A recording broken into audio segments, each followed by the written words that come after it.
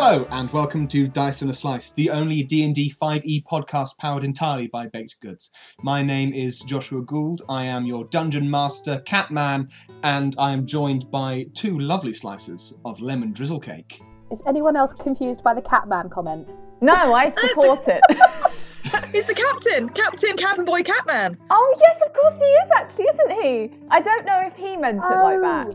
I'm also thrilled that my players have been paying attention. I don't think he's just outing himself as a furry. I think he's actually referring to his character. I thought Josh was talking about Josh, and I thought he was just like making an announcement to the team, and I didn't know how concerned we have to be. Yeah, well, you should be pretty scared. It doesn't affect us particularly, but you've got a lot. He's discovered himself during lockdown. Yeah, quarantine affects everyone differently, but I'm not sure I'm on board with the cat thing. But of course, we love all of our listeners, so if you are into that, we don't judge you. Certainly I don't. Alicia might, but you know.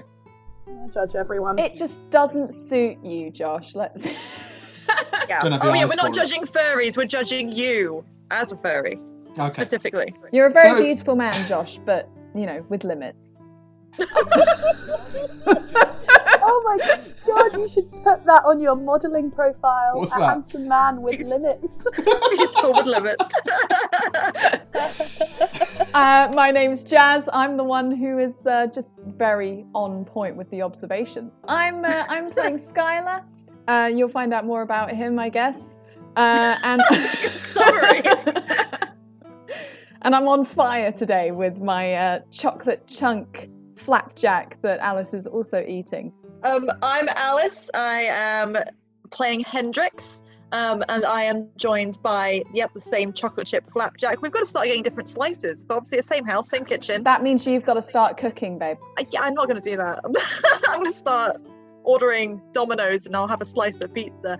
But no, I'm saving my cake sliced for angrily consuming later because Hendrix is in quite a place right now, and I can't wait to kind of just chomp through oats and glare at the sea. Hi, I'm Alicia. I am playing Tala, and my slice of cake today is a slice of carrot cake. And I'm not going to lie to you guys, I have already cracked into it, and it's really fucking good. Mm. And this cake, and I'm going to hold my hands up, was out of a packet. It was one of those ones where you just buy the bag of mix. Was And, it? like, add water and oil. I made the icing from scratch, although that was the worst bit because it's pretty sloppy. But the cake is moist and it's delicious, and I'm Sorry really to proud of any of our myself. listeners that have a predisposition to not liking that word. Look, if you get on board for a baking/D&D podcast, you have to accept that the word moist is going to appear. This mix for the carrot cake, does it have dried carrot in it? Like freeze-dried carrot? It must do, otherwise it wouldn't be a carrot cake, it would just be a cake. Yeah. No, it's I can't remember the brand, but honestly, it's really fucking good. I'm so impressed. So here we go. Episode 3. Hendrix, are you going to recap for us? All right, I'll see what I can remember.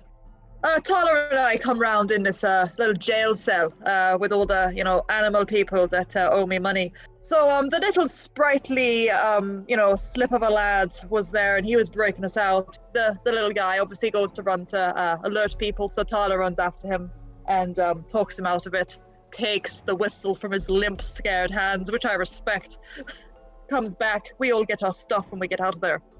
Tala's worried about her prince fellow that she kind of left undefended. So we decide to go and have a look, I don't want to leave her doing something dangerous like that. Plus she might run into the bitch queen. And I had a slight thought that maybe we could go rob the bitch queen whilst we were there, and I do want her stuff because she's got a lot of warlock stuff that I want. But so we go down there. The whole place smelled like shit. I felt a bit queasy. And all we find is a bunch of rats. But yeah, Prince was fine. So we got out of there, get on the ship, and I think everyone, Skylar was a little bit soft on these guys, but I think Tala will back me up in saying that then it was a real shit show of a series of revelations. Turns out our crew are a group of ex-slavers who spent 5 years fanning about deciding whether or not they want to keep doing evil deeds. Even worse than that, they don't know how to sail a boat. So we're on a boat with a crew who can't sail. And it's a hot boat that they've stolen, and then they're just dawdling around in the pier of the place they stole it from. Bunch of guards started running around, coming to arrest us. Some kind of warning bell was going off. Clearly we got to get out of here. So we're now setting sail with these idiots who can neither be a crew, nor be people that we have any sort of respect for. So that's where we're going. We're looking for somewhere to have a nice chat, and to make it all worse, there's no beers on board because they stole this boat. So I don't know how we're gonna have a constructive conversation with no beers. Oh, and there's a whole bunch of stuff with a zoo and this evil guy and a whole like evil island and blah blah blah blah blah. Oh yeah, the plot. Thank you. The plot thing.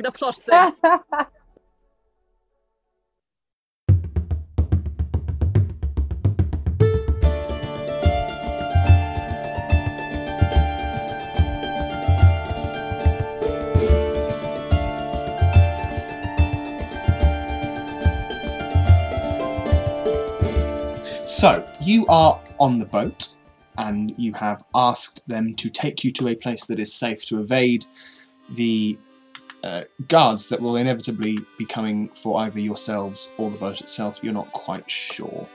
The person manning the helm is Pad, and you remember Pad, the Lionhead Tabaxi.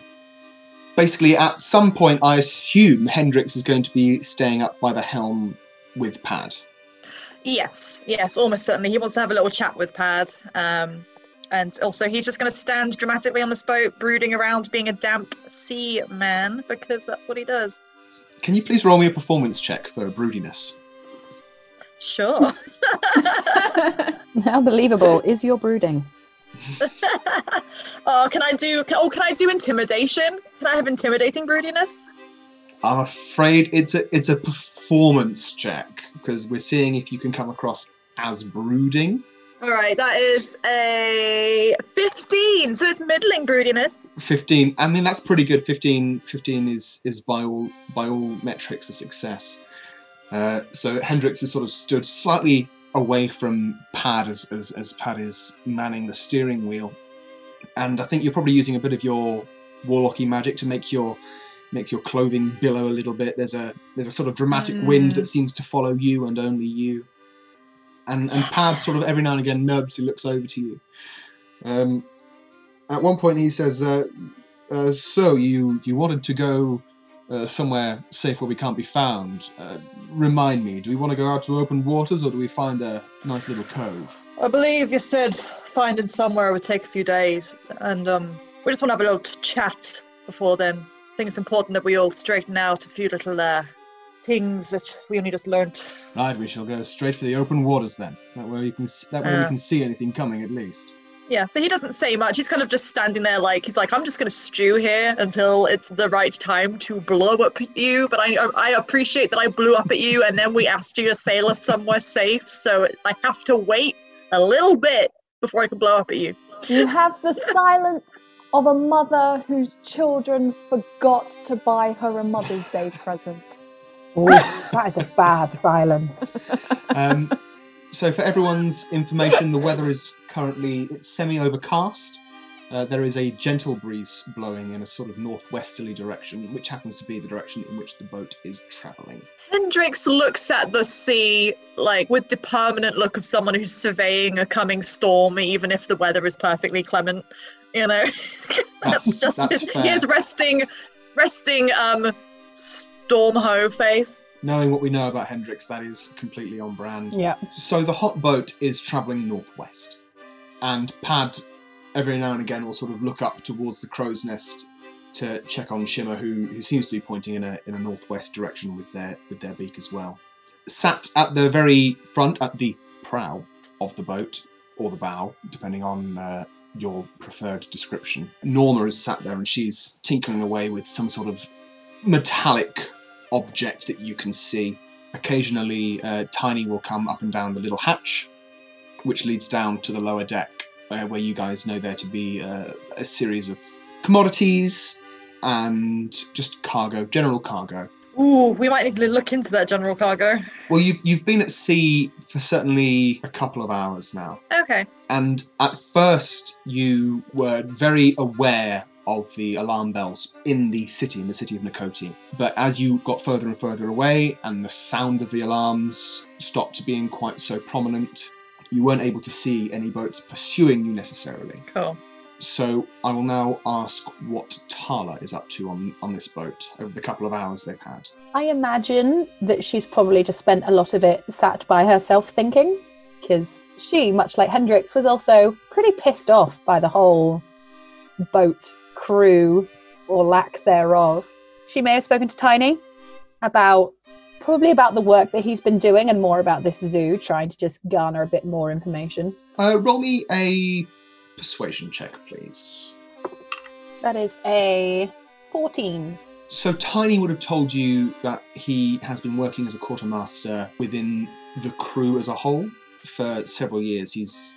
Quartermaster was one of the first things that he wanted to be as a child, and you learn that Minotaurs, where he is from, they are proud sailors. Sailor is the word I was looking for. Yes, I paused to think of the word sailor. It's only a pirate game, you know. Yeah, I know. You've come here with your prow and your bow, but you forgot sailor. I found an 87-page PDF of nautical terms. And sailor just... Wasn't there. Wasn't on there. He would have told you that the Minotaurs are proud sailors and that every young Minotaur must head out on their own little catamaran. And he was caught up in a storm, ended up getting him washed to this area, where he eventually sought employment as a quartermaster. He would have also told you that before he found his way onto a boat, he spent a lot of time working in a kitchen or a canteen at Last Hope, and that's where he was initially approached by their previous employer. Question, what is a quartermaster? Someone who looks after the ship's provisions, ensures the crew is well fed. On a lot of boats, the quartermaster is almost the second in command in many ways, because they are in charge of distribution of things. Do they watch the money as well, don't they? They do the accounting and stuff. They watch the money, they do the accounting, they make sure that everything is equally distributed. Cool. Okay. I will say, Tala probably thinks more of Tiny now, because from your very short description of the conversation I imagine they've had, she gets the vibe that the Minotaurs are similar to the Tritons in how they work. Obviously they're in slightly different areas, but they seem to be similar in terms of kind of right and following the passage and all that stuff. So I imagine that she's warmed to Tiny slightly. So Tala would have had that conversation with Tiny. We know Hendrix is brooding just off to the side of Pad. What has Skylar been up to over the past couple of hours? He wants to give these people the benefit of the doubt on account of him also being from a difficult situation. He knows that it takes a while for you to realize that you can get out. So he ain't judging them too much. He gets it. But he's curious. He don't like to trust too easily. So he isn't about to go shouting at them for their bad calls, but he is gonna sneak around and have a little look. Hey, because he's a rogue. Plot twist, guy that's sneaking. What are you looking for specifically? He wants to have a look and see what's in this cargo. Yeah. Because he understands that they joined this here crew because it was either eat or be eaten. If I recall, It was join the crew or go to the zoo, which sounds a lot more fun. That's a great slogan. That sounds a lot more fun than what actually happened, given that they are animal people. So, yeah, but I know that they were slavers, so I wanna check what's in this cargo. Please roll me a stealth check. All right. So that is a 23. Hot damn. Mm-hmm. So you've been keeping an eye on Tiny as he comes in and out of the little hatch that goes to the lower deck. You manage to time it while he's between conversations, while he's having a conversation with Tala. You sort of just lift up the hatch and slip your way in, almost as though you're becoming like water. Yeah, I'm a skinny boy. I can weave. And you make your way down into the lower deck. Please roll me an investigation check. Yeah, this might be where I fall down. I can sneak. Can I see? That's an 8. So you get down into the lower deck and you look about. You see there are lots of crates and barrels and things like that. You open one of the barrels and you realise it's got like salted fish in it, like sort of fish kept in salt or a brine. Some of the barrels have meats of various other types inside them as well. A lot of the crates contain fruits and vegetables. Well, that's handy. You don't recognise any of the labelling that they've used on there, but why would you? It's not a thing that you're particularly familiar with. You don't seem to find anything particularly of value on the boat other than the foodstuffs. There is a barrel of water as well. And yet, no beer. No beer as far as you can find. Outrage! Sacrilege. I want my money back for my tickets that I bought to be on this boat. Okay. I would like to have a little look and see if there is a captain's quarter. Yes, on the top deck there is a sort of a captain's quarters. All yes. right, well, it's a good thing. The one thing I got going for me is stealth, so let's go. Well, I'll carry over your stealth check because you didn't really do anything that would have sort of made you suspicious. Oh, so I'm gonna sneak back out of the hatch. Yeah, so you sort of scamper light-footedly up the steps that lead to the hatch. You get onto the top deck, and you sort of look up and you see Shimmer still very much on the lookout. Norma is still sort of cranking away at something using some sort of tool you've never seen before. Mm-hmm. You head over towards the captain's quarters. You try the first door you get to, and it is locked. No, it ain't. Please roll me a sleight of hand check. 15. So you get your lockpicks out and you sort of start jiggling around. You sort of use your own hand as a bit of a fulcrum to try and get this lock, and it is quite a difficult lock to get. It's due to the fact that it is metal that has been at sea. It's quite rusty, and it's not been particularly well looked after. And that's sort of the general vibe you get from this boat as a whole. Right. Now, you feel like it's sort of getting towards the end of its nautical life, if indeed Skylar was able to have that much insight. No, I ain't. I just know that this is starting to look like a piece of shit. Yeah, but you do manage to hear that satisfying click as the door opens into the captain's quarters. You make your way inside and you see there is a desk. It's not a fancy desk. There's a thick leather-bound book on the table. Ooh. And there appear to be maps on the walls. There's a massive bay window that sort of looks out towards the back of the boat through the stern. Congratulations. Thank you. You're a boatman now. And when I assume Skylar's going to go over to the book and see what the book is. Oh, yeah. So you open up this huge leather-bound book, and you very quickly sort of surmise that it is just a log of where the boat has been and the cargo it has been carrying. You see that the cargo in the lower deck, in the hull, was intended to be sold at a market in Nakoti. The intended salesperson, their name was Farouk, and they would have been selling the contents in the Nakoti market, the famous Nakoti market, where you can find anything if you look hard enough. Well, they ain't going to be able to find these particular fruit and vegetables because we got them now. We got the one thing the Nakoti market don't have. One final roll before we move on with the action. Could you roll me a history check, please? Oh, shit. Skylar. So that's a 13. 13. You see, it has obviously the destination, it has the recipient, it also has the departing port where it initially left. And you see it's come from a place called Furt Isle, which you've not ever heard of. Again, it's not really within your life. It's not anything that would have come up, so there's no reason why you would have heard of it. But you just know that is where this boat originally came from. All right. So 2 to 3 hours pass, and you do find yourselves very much in open water. The winds have been favourable for you. Pad turns to Hendrix and says, "Well, I'm afraid the ocean's a little deep for us to be able to lower the anchor. This vessel isn't exactly made for such deep waters as this. But if you're happy with us to keep moving, I think now would be a good time to ask any questions if you have them." There's a few. Before doing any of that, he'd like to. Can I roll like an insight? I think it would be, or whatever it would be, to like for these kind of hours we've been stood. He'd like to just gauge how much they can or can't indeed sail this boat competently, because Sure, yeah. they had a lot of nervousness last time that got him a little concerned. Sure. You are proficient in navigator's tools, aren't you? Yes.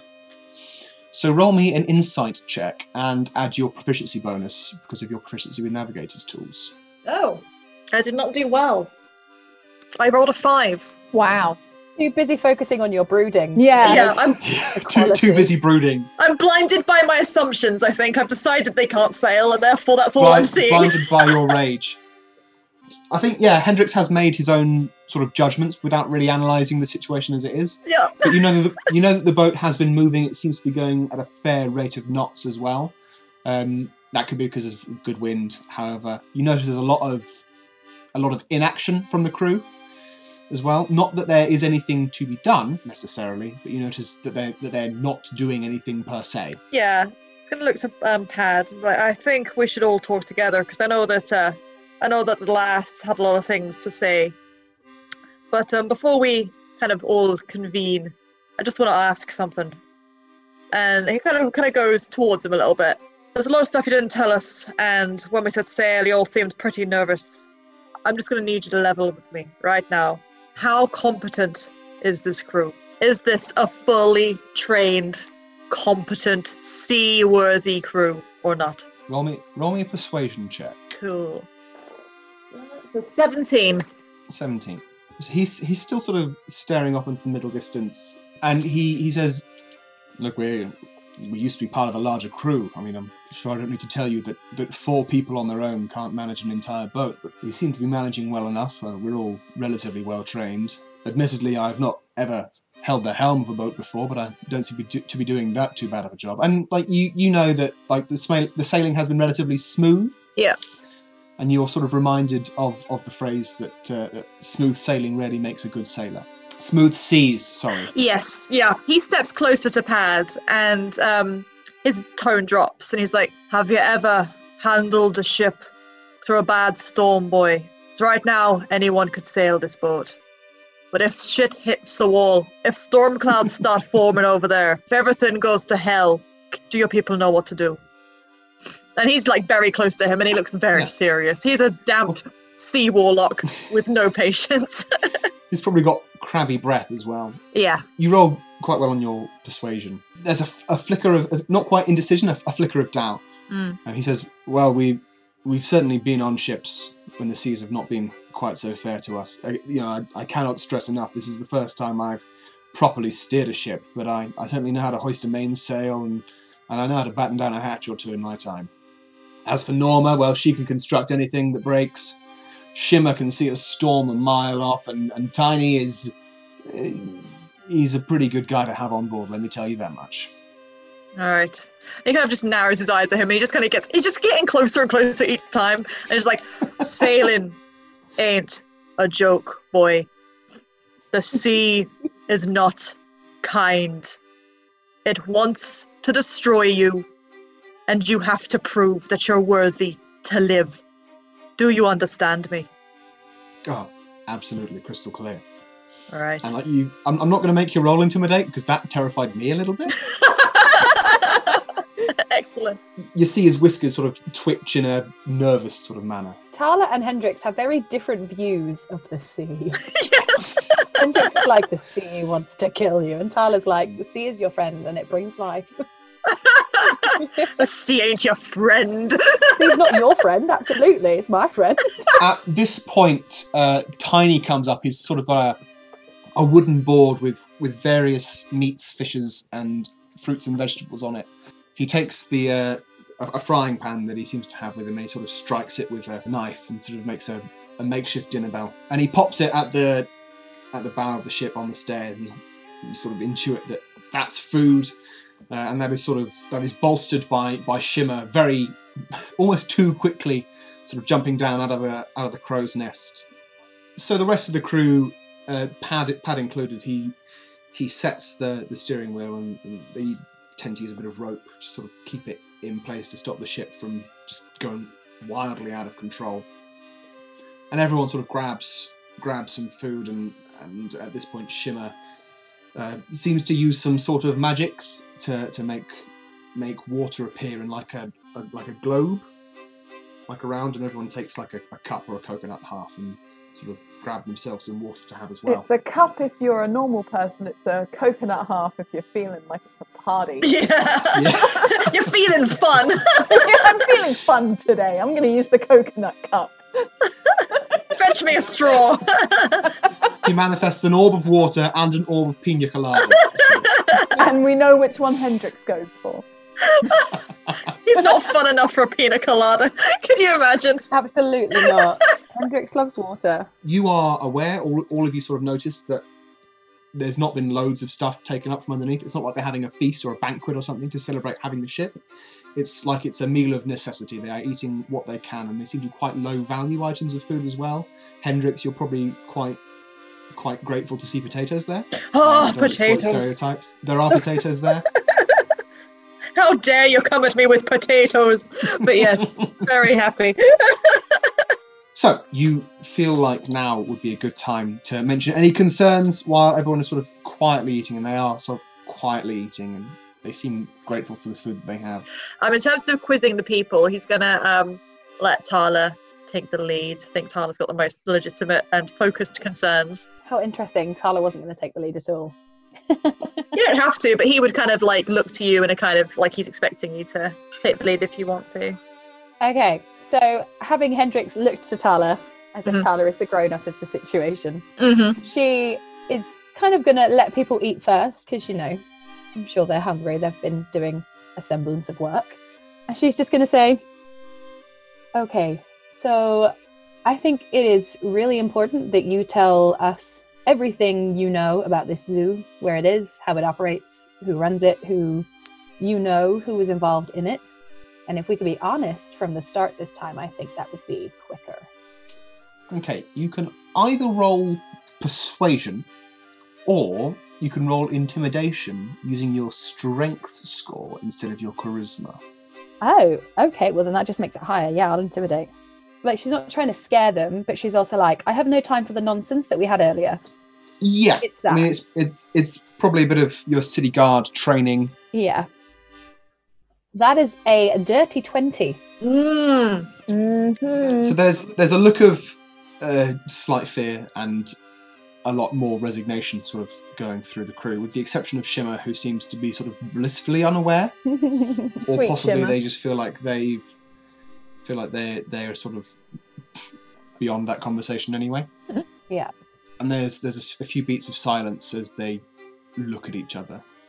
And Pad says, "Well, look, I don't know how much more you want to know. You want to know everything we know about this zoo? Mm-hmm. We can take you there, but we wouldn't be able to show it to you on a map. I'm afraid a lot of the maps don't show it. It sort of exists outside of what has already been mapped. With regards to who runs it, I'm afraid we've never met the guy. We assume it's a guy. Bold of me to assume. With regards to getting there, I mean, we would have to have a boat that is recognised by the guards there. There are loads of boats. How many guards are there? Goodness, I couldn't tell you. There's at least 15 boats that patrol the waters. How many people there are on the boats, I couldn't possibly say. Okay, so is the zoo on, like, its own island, or is it part of another island, or...? It's got its own island. Oh, shit. It's got a huge sort of mountain in the middle of it, a large rocky spire, almost you could call it, if I was being fantastical with my words. Okay, so what creatures do they keep there? We've moved all sorts of things there. We've moved, I mean, just in terms of and he almost looks as though he's going to say something untrue, and Tala, your eyes sort of detect that, and he then sort of resumes this look of resignation. He says, we've moved all manner of sentient beings there, And so do they just live there? in the same way that an animal, a beast would live in a zoo, yes. And they just stay there the whole time in cages? Do people take them or buy them? I've never been there. I don't know what happens on the island itself. I can only speak for what's been moved in. I ain't ever come across nothing like this. I don't rightly see the purpose in it. Who goes to this island? Who goes and looks at these animals in cages? That doesn't seem like a good business idea, and I don't know much about business, but Yeah, they can't have a massive tourist footfall because it's a secret island, which makes me believe that it's not just a zoo where people walk around for pleasure. Makes me think there's something else happening. Aye, There's a lot of money in that. If you're talking 15 ships of guards, Mm-hmm. that's more than just a rich megalomaniac with a private zoo. That's a rich megalomaniac doing something else. Very dubious. Have you ever shipped creatures off the island to other places? He sort of looks at the other crew and they all sort of shake their heads. Again, with the exception of Shimmer, who's sort of just heartily tucking into what looks like cherries. Shimmer, we require you to be present at this meeting. Well, Shimmer sort of makes some clucking noises, and they look as though they're sort of in on the conversation now. Thank you, Shimmer. Nice to have you with us. I'm afraid we've only ever taken payment off the island. Norma pipes up, actually. I don't think you understand. We've only been involved in the moving of people onto the island. We're not involved with that as a whole. I know it's not very satisfying. So you're telling me in 5 years you've never overheard a conversation or been privy to information by accident or just used your eyes and seen something? We've seen the people that have been moved onto the island, certainly. There's always a boat that comes up and meets us, and the person just gets moved onto the island, and that's sort of the limits of the interactions we've had. Okay, so what about Nakoti? What about Nakoti? What are your dealings? What was your guy doing? Why was there Tritons turning on the city? Well, says Pad. As we said last time, we knew he had plans to do something in the city. We'd overheard his conversations with some of the Tritons he'd been meeting with off the shore. We were only able to get sort of snippets of what the plans were, and you sort of saw most of the plans unfold as it is. So what? He was going to take two regular kids, to a zoo? Maybe it's a side hustle. I mean, just because he's does shipping for this zoo, don't mean he's doing nothing else. Sounds like the man doesn't have, the best morals. He might have been looking at a side gig in a, ransom or who knows what. Right. I mean, you've hit the nail on the head there, my friend, if I may. This zoo. I mean, where have you gotten the word zoo from? If you're shipping people there, but you don't know what they're doing, where's the word even come from? I mean, this could be a large scale, I don't know, perverse brothel experimentation setup. Anything. Slave market. Why zoo? Yeah, so sort of as you say each of those words as descriptors of what could be happening, each of the crew seem to react to slightly different words themselves. Okay. Interesting. Tiny himself and Pad, they seem to react quite strongly to the slave market. Well, yeah, because we know that they were slaves. Norma has a very, very negative reaction. She's got quite a positive vibe about her. That seems to vanish the second that like brothel is mentioned. And actually, at each of the mentions of the words, Shimmer has a negative reaction, but it's quite difficult to tell if that is a reaction that Shimmer has learnt to those words, right? Or if it is a reaction that Shimmer is having to those words. Yeah, that makes sense. Yeah. Tiny speaks up and says, "Look, we don't know what the nature of it is. It's just what everyone called it. Right. We'd say we've got another zoo delivery. We've got to move something to the zoo." So it's more of a euphemism than something we should go basing any assumptions on. So, what do we want to do about it, guys? If it's so heavily guarded, and I mean, it seems like it's a big thing we'd be getting involved in if we don't know any of the parties involved. Like, if we don't know who owns it, if we don't know who goes to it, if we don't know what it is, we don't know if it's set up to be for like some kind of guard. Where do we go from here? Well, there is currently a position available. I thought that. What would the word be? Like infiltrate? Like pretend that we are shippers? I have reason to believe that they may be shipping people out of Nakoti already. So they've just lost one of their guys because I killed him. I've got another question. Why would we want to go throwing ourselves onto that particular pyre? I mean, it sounds like an evil place. I don't support it running, but I imagine you've got rich, powerful people. I'm sure they're going there to get their jollies in one way or another, and I don't think we've got the power to really take that kind of thing down. And no offense, but I'm just trying to live my life. Don't really feel like dying over the first big, sad cause I hear about. But doesn't that make it even more satisfying to know that you're fucking off a load of rich people? He looks like that does tempt him. he doesn't. A sickle and hammer glimmers in Hendrix's eyes. He doesn't answer because he doesn't want to tell you that worked, but he is like, that is something. He's like, you get me. Well, if I may, we wouldn't be able to get within a stone's glance, let alone a stone's throw of that island, unless we're in an official boat. You know, it's invitation only, whether you're a supplier or there for leisure, whatever that means. You'd probably need to have some sort of invitation, or, I mean, I know the boats all have, an indicator on them.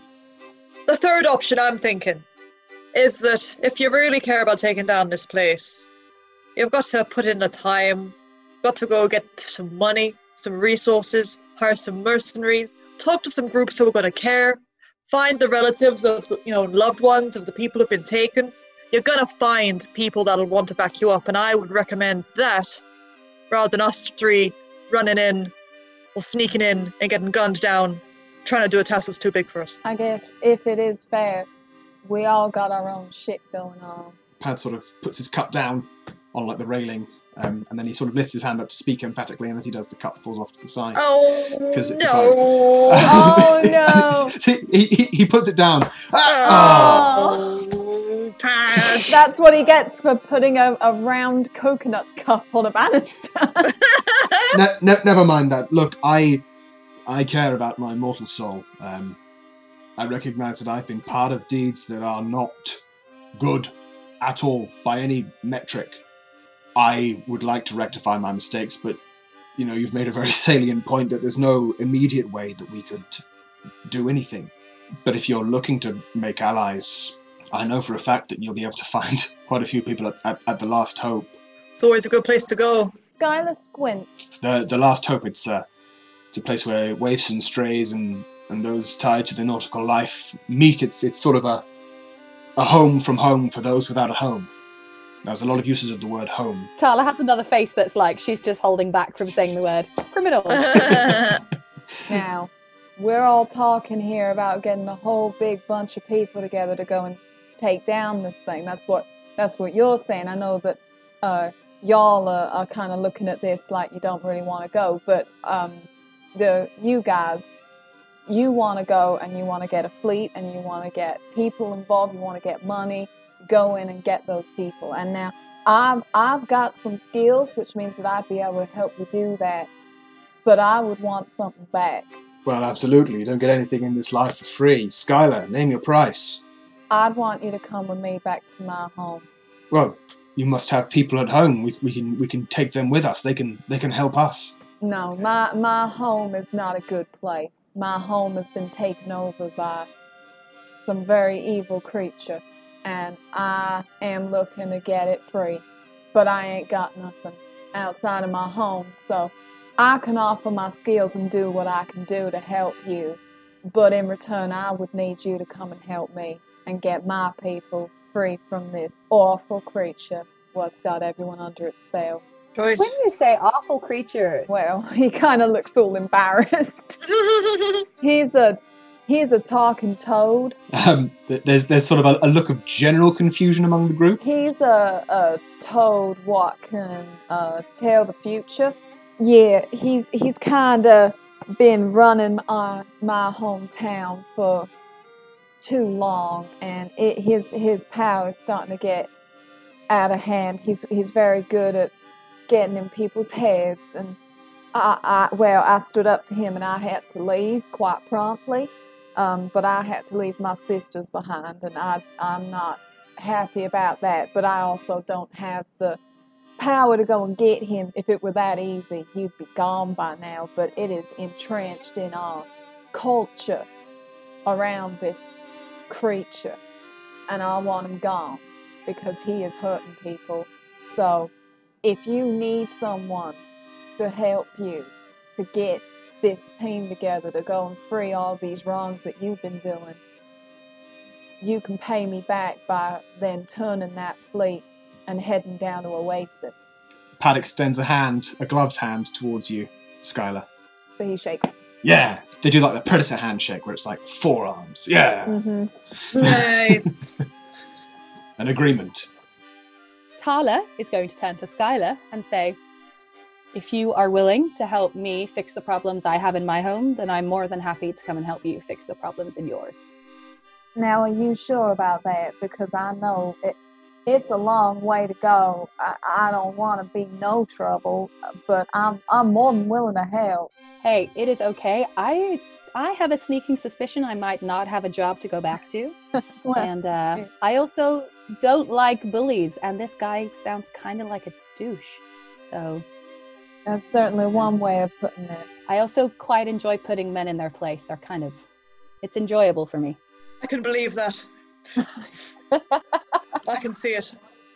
So yeah, Hendrix is also looking appalled at your whole story and is like nodding along as Tal offers to help. He's like, same here, lad, whatever happens, if this whole, whatever our kind of plan regarding this zoo is, I'm coming to help you with that. That sounds like real shite. I'm sorry about your sisters. And sorry about this toad. And yeah, I think we can, you can count on both of us. Skylar looks really touched, kind of looking between the two of you, and it's kind of like, it's obvious how like young he is, but also how much he is trying to carry a lot of responsibility. That it's kind of like, when a young man has been given a lot of shit to deal with and he isn't quite equipped with it yet because he's young and inexperienced, but he's doing his darn best. Yeah, you're doing this on behalf of like a whole village. You are like one man doing the job for like an entire like town, which is a lot. Mm-hmm. Yeah, so he's like, I really appreciate that. Thank you. So Pad is gonna turn to Tala and he's gonna say, so you support Skylar, and he's gonna turn to Hendrix and say, and you support Skylar. And Skylar, you and I are in agreement. Yep. Very well then. And at this point, Tiny will extend an arm towards Tala, and Norma will extend a hand towards Hendrix, expecting a handshake of some sort. He kind of half extends a hand and is like, wait, what am I shaking on? And Exactly. Norma says, well, it's an agreement, an alliance, if you will. If the two of you are supporting Skylar, then we support you. All right, and then in a roundabout way, we're helping you with this zoo. You're helping a lot of people with the zoo. You're helping me with the zoo too. That I'm comfortable with. So Tala will shake Tiny's hand. And Hendrix will shake Norma's hand.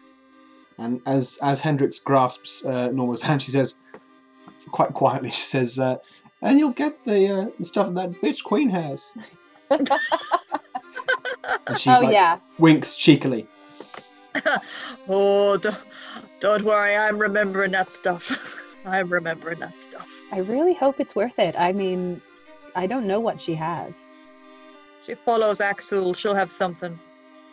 And then the lot of you all break shakes, and everyone roll me a perception check, please. Oh. Shimmer, what you doing? Feels like it's a Shimmer mischief kind of roll. Got that Shimmer mischief feeling. That is a 15 for me. 4, I don't know. And 22. Was yours a 4, Alice? Yes! She's thinking about the free shit. Yeah. Yeah, Hendrix, you're sort of distracted by the mysteries surrounding that bitch Queen. Yep. Tala, you hear Shimmer. I knew it! See, I said it was Shimmer mischief. You hear Shimmer making the sound, and it sounds like it's a sound of excitement, sort of a nondescript, like an exclamation mark actualized in sound. Mm-hmm. Skylar, just before you hear Shimmer make that sound, you see just out the corner of your eye, you see there's like a green flash that happens off somewhere in the far horizon, just as the sun is sort of starting to dip below the horizon line. And then straight after you see that green flash, you hear Shimmer sort of make the sound of exclamation. Mm-hmm. And then at this point, the rest of the crew all face out west. There was a green flash over there. Oh, shite. Would Tala know what that would be? Well, I was going to say Tala and Hendrix roll me a history check. Ooh. Get you guys. Oh, I don't have any history. Skylar just don't even show up for the role. No, I don't have history, but that's a 14. That's a good roll. I got 12.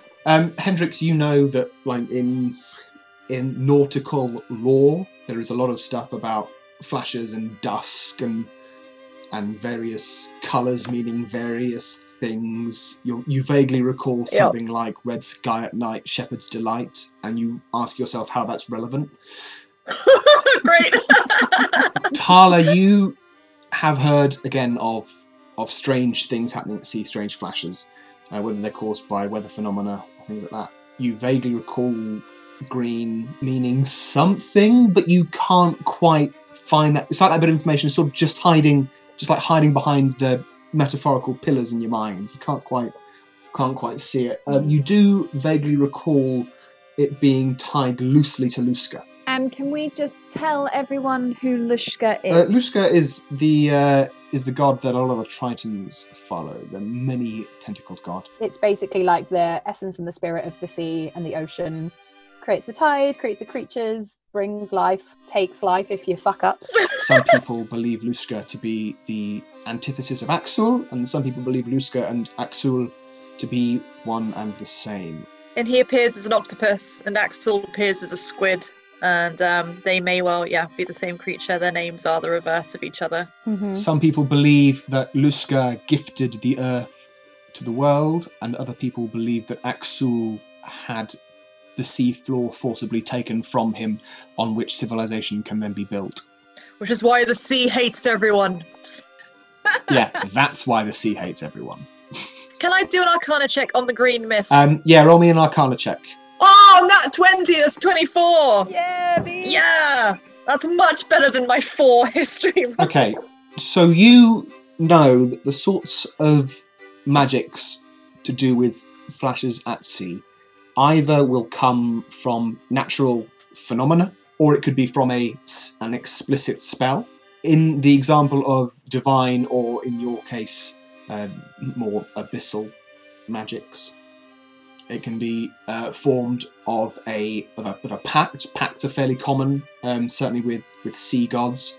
Given your previous history roll, I can't give you anything specific that would spark that, but you would know that flashes of magic generally at sea will be formed either from pacts being formed or broken, or from creation of something. Cool. When Shimmer makes this noise, everyone sort of looks up and they go to the port side of the boat, which is the left side. You and your boat terms. Anyone who doesn't know that port is left shouldn't be listening to a pirate podcast. Jazz, you don't know that left is left. I know that left is a word.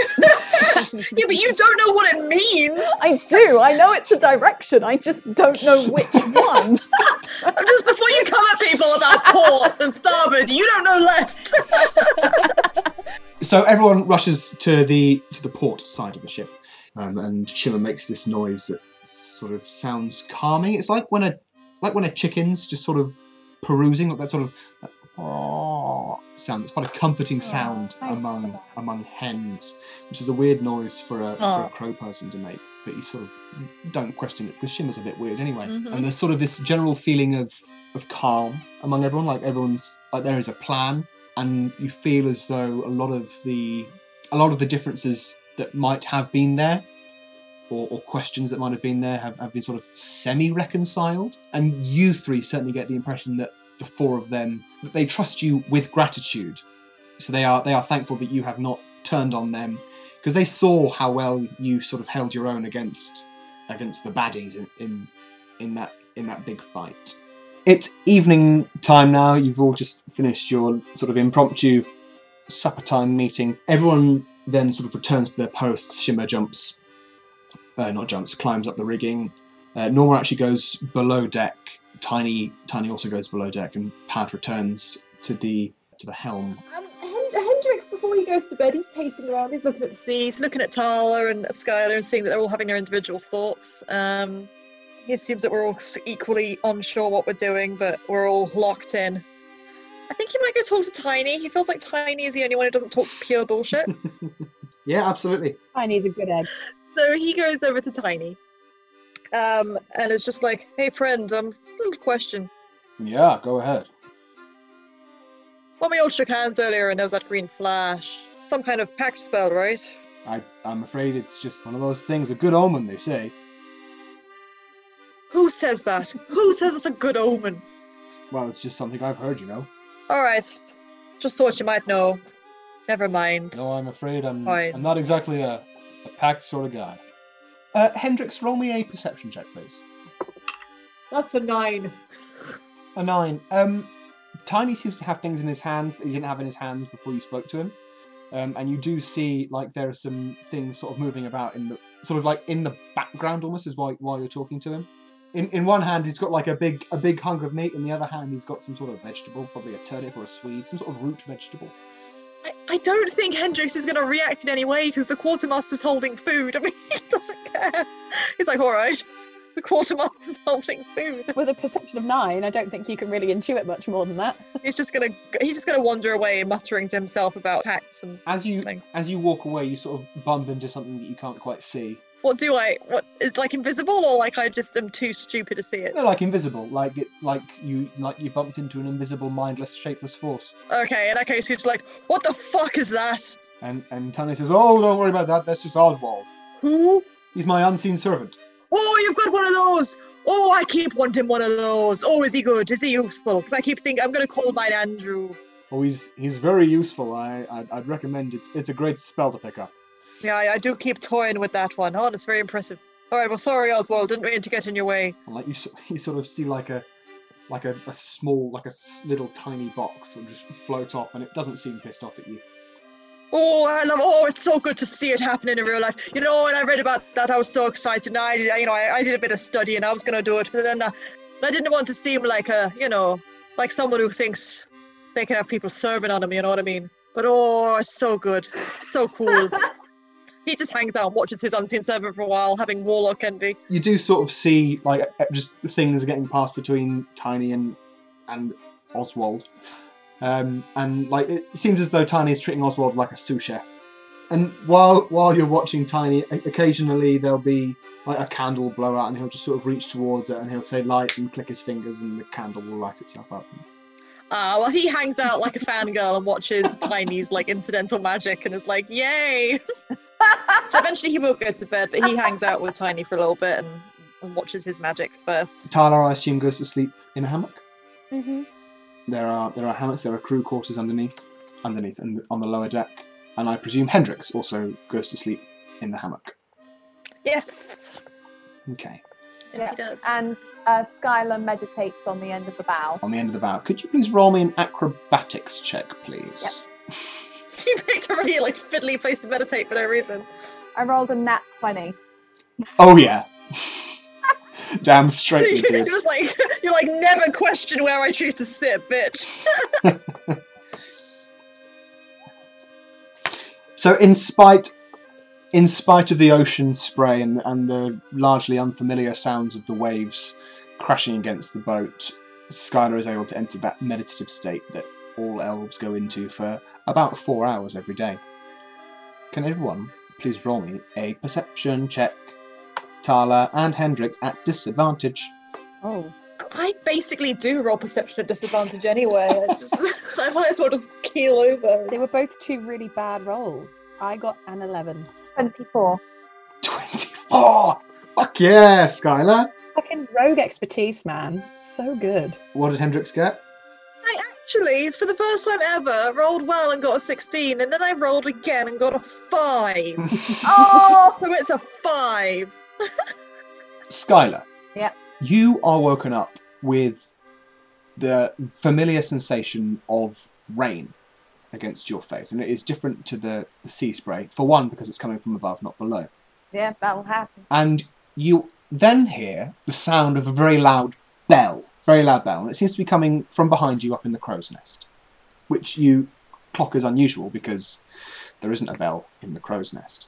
And then you hear a low but very loud rumbling. Oh, shit. And your eyes snap open out of your meditative state.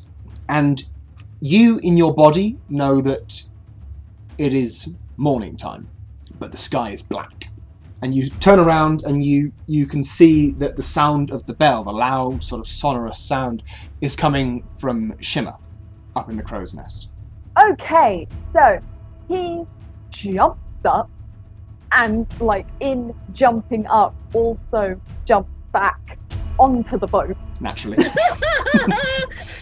So he hops, skips, and jumps off the bow and runs towards where everyone's sleeping under the deck. Okay, please roll me an athletics check. Oh, my athletics is not so good. That's a 13. 13. So you get up from your cross-legged position and you see the sky, you hear the thunder, and you run towards the hatch. Oh no, And guys. as your feet hit the sort of the top deck, the boat suddenly banks as a huge wave strikes the side of it. And you then look back up to Shimmer, who has gotten out of the crow's nest and is quickly making their way down off the crow's nest, off the mast, onto the deck itself. Tala, Hendrix, you've both been knocked out of hammock. Oh my god! as have Tiny and Norma. You do not see Pat. You can hear the waves crashing outside. Oh, shite. Right. Okay. Tala's gonna run up onto deck, I guess. She assumes that's Yeah. the place where she needs to be. Roll me an athletics check, sorry. I was gonna Acrobatics, say, go! I'm not flipping. Striding. Oh, I didn't stride well. It's a 9. A 9. So you've been thrown out of your hammock. You get up. You try to run forwards. As you run towards the steps, an errant barrel crashes into you, knocking you to the side. You take 2 bludgeoning damage. Oh. Hendrix. Hendrix, yeah, he's also going to run above deck.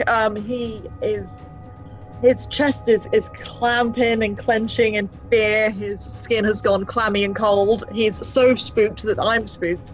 Like I can feel how much he's clenching up inside. I'm going to need you to roll an athletics or acrobatics check if you would prefer, because you've just seen Tala get sideswiped by a barrel. Yes, I think I'll do acrobatics, please. That is a 21. 21. Yeah. So you see Tala get sideswiped, and you think to yourself, that ain't going to happen to me. I am not dying at sea. Not dying at sea. And as another barrel sort of careens towards you, you don't even need to flip over it. You just step backwards and then dart forward, sort of almost between boxes and barrels and things. You easily make your way to the steps, followed by Norma. Tala, you see Tiny sort of help you up, Aw. and he sort of almost escorts you to the steps. You are not injured in any significant way other than the bludgeoning damage that you have taken. Yeah, I think it was that like her instincts to get up kicked in, but she forgot that she was on a moving thing and not like in a building where she lived. Yeah. So she naturally. completely disorientated. She probably doesn't have her sea Yeah, legs. I think Hendrix is currently all like sea legs and just like, with pure survival adrenaline where you're like, I'm going to move like Spider-Man somehow because I have to live. Absolutely. Skylar, you see your companions burst out from underneath the hatch. Tala looks as though she's taken an abrasion, but she's not hurt in any major way. Everyone charges Okay. out. I would like Tala and Skylar to make me a Constitution saving throw. Fuck yeah, that is a 24. Nice. 12. 12. Okay, you both pass as the boat is sort of rocking from side to side. This thing that you're both really not used to at all. Being at sea, in the waves, being thrown about. Skylar, you almost feel like you're going to throw up last night's supper, Oh. but you just sort of swallow it down and think of Jarl, I expect. Yeah. You guys look around and you see Pad at the helm, and yeah, everyone is sort of standing around, not quite knowing what to do. Tala is going to yell to Pad, what do I do? Like, what can I do to help? Good. I would now like everyone to roll me initiative. Oh, fuck. Come back with the sea. Nat 20. A natural 20 for Skylar, was that? Yep. Nice. So that's 22 total? Initiative is +4 for me. 24. Lovely. And what's Hendrix's, please? Nat 20. I got 23. This is 23. Wowie. He's suddenly like, it's a storm. I'm rolling well now. I was quite happy with my 17, but looks like... Okay. So, the way this is going to work is that the boat / the weather will take an action, and then Sure. turn order will dig through, and then it'll be top of the round again. This is so exciting. Yep. The weather is going to take its action now. You guys hear a crash of thunder, and you all see a lightning strike a huge wave that's just coming in from the starboard side, but it doesn't seem to be near the boat at the moment. It is now the turn of Skylar. So, I would like to look around. He's obviously never been on a boat before in his life. Naturally. So he doesn't know what to do. There's no creature to fight, is there? It is literally just the weather. There doesn't appear to be anything to fight now. Yeah, he's going to have to ask what to do. Okay. So what I will say is that you can delay your turn on this round until an order is issued, and then you can carry out that order to the best of your abilities. Does that sound fair? Yeah. Cool. In which case it is now Hendrix's turn. Right, so did you see that the crew look a bit uncertain of what to do? The crew have all turned to Pad, awaiting orders, Okay. with the exception of Shimmer, who is currently scaling down the rigging. Can I do anything, like, because obviously I don't have any spells for this, but can I do something like a persuasion check to try and just, like, tell people what to do, or to, like, boost them doing it or something? You can certainly just issue an order, and the way I'll justify that is if you do either a nature or a survival check. I'm thinking survival check before that. That'll sort of count towards the efficiency of that. Okay, that is 15. 15. Hendrix, you are recalled that at sea, if there are big waves, you want to be trying to keep the crew as close to the deck as possible. If they aren't able to do anything on top, then they need to be below deck. However, the main sail is certainly out. There is a lot of rigging that is sort of flying loose, and there is still someone standing at the helm of the ship. You also know that most storms have an eye, and the eye of the storm is often very, very peaceful and quiet. Okay, so he sees this wave coming and he's like, right, get that mainsail under control. Anyone who's not needed, hit the deck. And then he kind of is going to go to Pad and be like, we need to get to the eye of the storm. So I think Skylar would probably interpret that as an instruction. Yep. Absolutely. So you can either roll me a sleight of hand for the knot work required to assist with the furling of the sail, or you can roll acrobatics for getting up there quickly and being able to help out whoever is up there. I would like to roll acrobatics, please. Absolutely, roll me an acrobatics check. So that is a 19. 19, nice. And Nice. of course, because it is wet and slippery and blowy, it is a difficult check, but you pull it off with aplomb.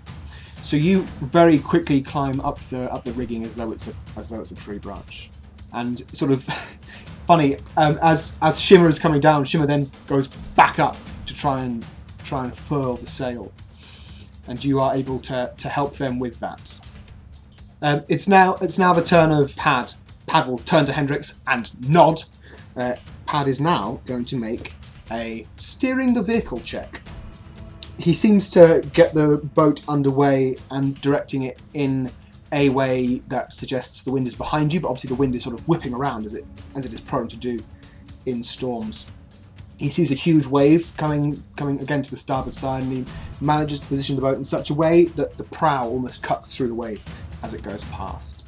It is Norma's turn. Norma goes straight under deck. No one can see what she is doing. It is Tala's turn. Okay, so in the whole fix the sail talk, is there like anything basically that I can hold on to or fix or use my strength to help? There are a few guide ropes that are sort of billowing about, and you can try and catch one of those to hold the sail in place so it doesn't flap about and hit your colleagues. Okay, I will do that then. Very well. Can you please roll me a dexterity saving throw? Does my danger sense help me here? Yes. Great. So I have advantage on this roll then. Good. Nice. Okay, so that is a 15. 15, yeah. You very quickly grab a very important looking rope. It's quite a thick bit of rope that seems to be connected actually to the very rigging that Shimmer and Skylar are climbing up. And you're able to get it taut, helping their journey up the rigging to the top of the mast, so they're able to help furl this sail up. It is now Shimmer's turn. Grateful for the assistance you have just given them. they will get to the top of the mast and start pulling up the mainsail with the assistance of Skylar. Tiny's turn. Tiny is going to jump up and try to grab some more ropes that are flying about. Unfortunately, Tiny goes to try and grasp a particularly unwieldy looking rope. It's sort of flailing about like an absolute mad thing, and in doing so he actually gets whipped across the face with it, and he will take a little bit of damage for that. No. It is now the Storm's turn. Let's see what the Storm does. Ruh-roh. Ruh-roh. Hendrix, I need you to make a dexterity saving throw. Oh. If you throw me, if you... Oh. Ah, it's you again. Come on in, dry yourself off. You look absolutely soaked through. Goodness me.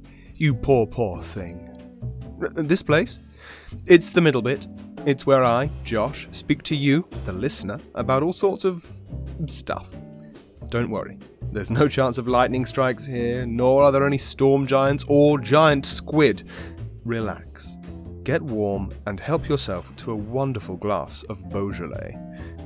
First, I'd like to tell you about the Super 8-Bit Power Hour. It's a podcast about video games, movies and comics, and all things pop culture from the heart of Norwich in the UK, where we are all from as well. There are over 150 podcasts, each one as involving and interesting as the last. So if you are interested in video games, comics and pop culture, please do give them a listen. You can find them on Apple Podcasts and SoundCloud, as well as Instagram, Facebook and Twitter. Just search the Super 8-Bit Power Hour. Speaking of social media, I'd like to bring to your attention our Twitter, Facebook and Instagram pages. You can find all of us in those good places at Dice and a Slice, that's DICENASLICE. We've recently passed 250 likes on Facebook and we're thrilled about it, and we can't thank any of you enough for your support. We'd really like to engage more with our listeners, so if you have any ideas for items you'd like to see in the show, or if you'd like to have a character named after you, please send us a message on any of those platforms, and we'll see if we can mention your item or yourself in the show. And hey, if we get 5 reviews on Apple Podcasts, we'll publish our world map on Instagram, Twitter and Facebook for the fine Isles of Nortiska. Unfortunately, it's just a short middle bit today, so that is all from me, other than to say thank you again to you for your continued support, and to Alicia for her top-notch editing. And now, back to the action. Hendrix, I need you to make a dexterity saving throw. Oh. If you throw me, if you... Oh! Hey man, if Axel is such a good god, he'll save you, you know? True. When I'm at level 6, he will. I mean, this is if you make it to level 6. This could be the end for Hendrix. Who knows, man? I'm not dying at sea. Not dying at sea. Oh, I'm not dying at sea!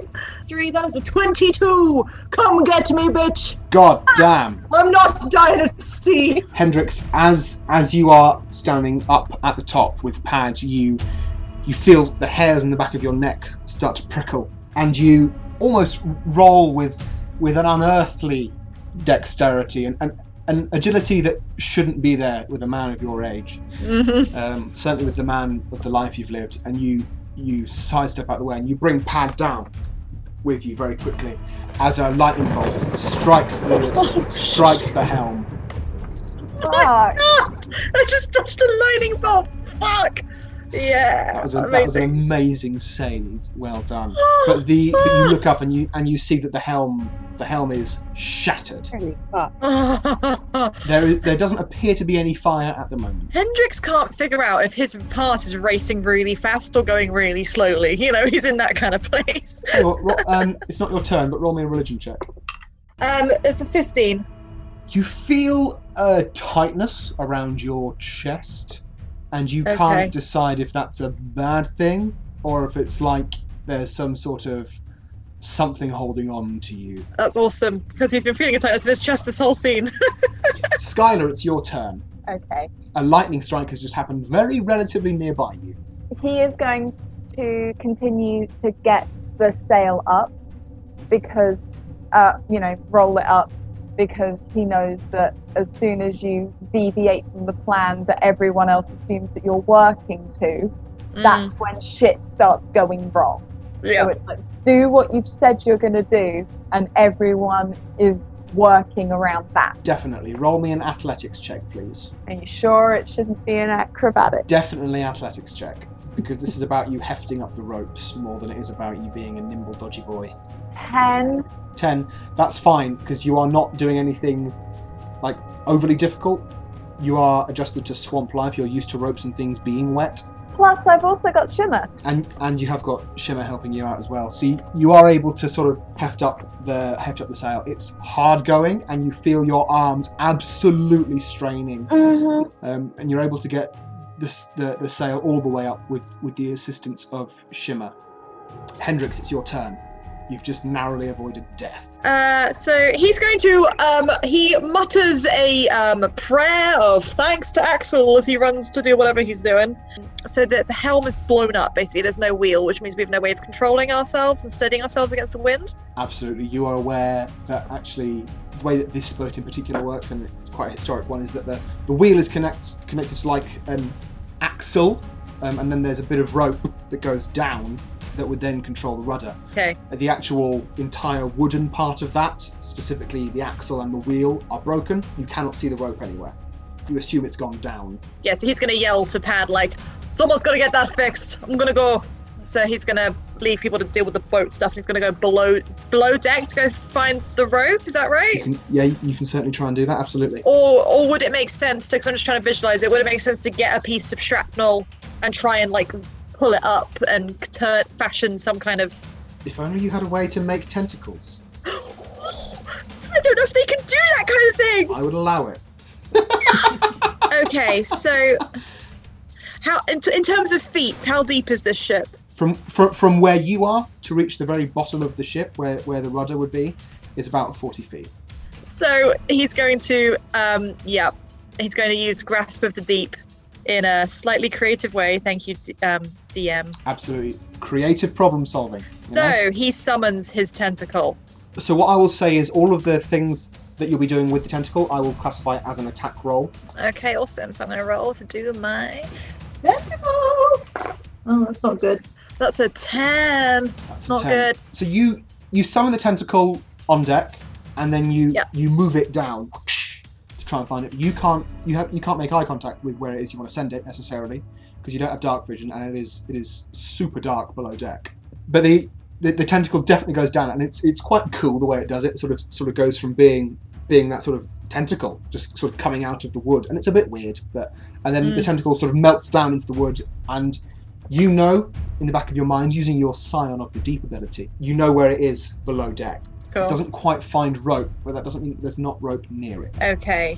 It is now the turn of Pad, who's going to look slightly horrified at the tentacle that's just popped up in front of him. That's so cool. Though. He's going to look down where the break is, and he just looks proper bewildered. He puts a hand to himself, and you just see like this, like his entire body sort of shines, and he dives through the gap where this steering mechanism was, as though he's trying to go and find the rope. It is now Norma's turn. Norma is below deck, and you guys do hear a scream from underneath as this tentacle pops up. You then see like a burst of light under the deck. It is now Tala's turn. She better not be attacking my tentacle, I swear. I mean, bless her. She doesn't know, but it's not a demon. Oh, that's true. It is a demon. So Tala is going to mutter a quick prayer to Liska. Naturally. Basically just appreciating their power and asking them to help guide the ship. Tala as an individual is kind of relishing in the waves and the excitement of the storm, but she's very aware that she's with a group of people who probably wouldn't be able to survive just in the ocean. So it's more for their sake, because her individually is kind of loving this, but she appreciates that this isn't ideal for the people that she's with. Sure. Can you please roll me an athletics check? That is a 19. So Nice. you don't lose grip of the rope, and in fact you're able to pull it tauter. And as you sort of utter this prayer to Liska, you almost feel like the tattoos across your skin are guiding your arms and helping you to do things that you learned when you were like a kid. And you bring the rope down, you bring it all the way down, and you spot quite a heartily sized cleat, and you bring the rope down, you tie it, and you give an expert knot that you didn't know that you could do, but the rope that you pull down is secured. You can do something else with your turn. Oh, thanks. I want to go and grab the rope that hit Tiny in the face. Absolutely. Roll me a dexterity saving throw. So that is only a 12. You are able to stop Tiny from falling over. You literally just grab like the back of his apron before he fully falls over, and with your offhand you try and grab the rope, but it just sort of escapes out of your reach. Doesn't seem to be impeding what's happening up on the sail, however. It is now the turn of Shimmer, who is going to try to tie up the mast. And Skylar, you see this. Shimmer sort of hefts the rope up, and then they start to tie a knot. And it's almost as though they get distracted by something, like there's a particularly strong gust of wind or something that ruffles their feathers the wrong way, and the rope in their hand just completely slides out. Skylar, make a strength saving throw. This battle is giving me anxiety, and it's making me want more cake. I know I'm sad that I ate all my flapjack. I'm literally sitting here like I need more fucking cake. That's a 2. Skylar rolled a 2! Oh shit! As the rope slips out of Shimmer's hands, and the mast, the full weight of the sail, starts to become apparent in your arms, and your arms were aching after pulling it up as well. And it doesn't even slip out of your hands. Your hands are still grasping onto this with all of your might. No. But the rope slides out, and you feel the insides of your palms burning like anything. Oh. Skylar, you take 12 damage. Oh. Fuck! Wow! Oh no, I really need cake. Fuck. I've got 10. The force of the rope coming down, the force of the rope burning the insides of your hands, and the fact that you cacked up that saving throw so immensely. However, you see at the corner of your eye, you see Shimmer go overboard.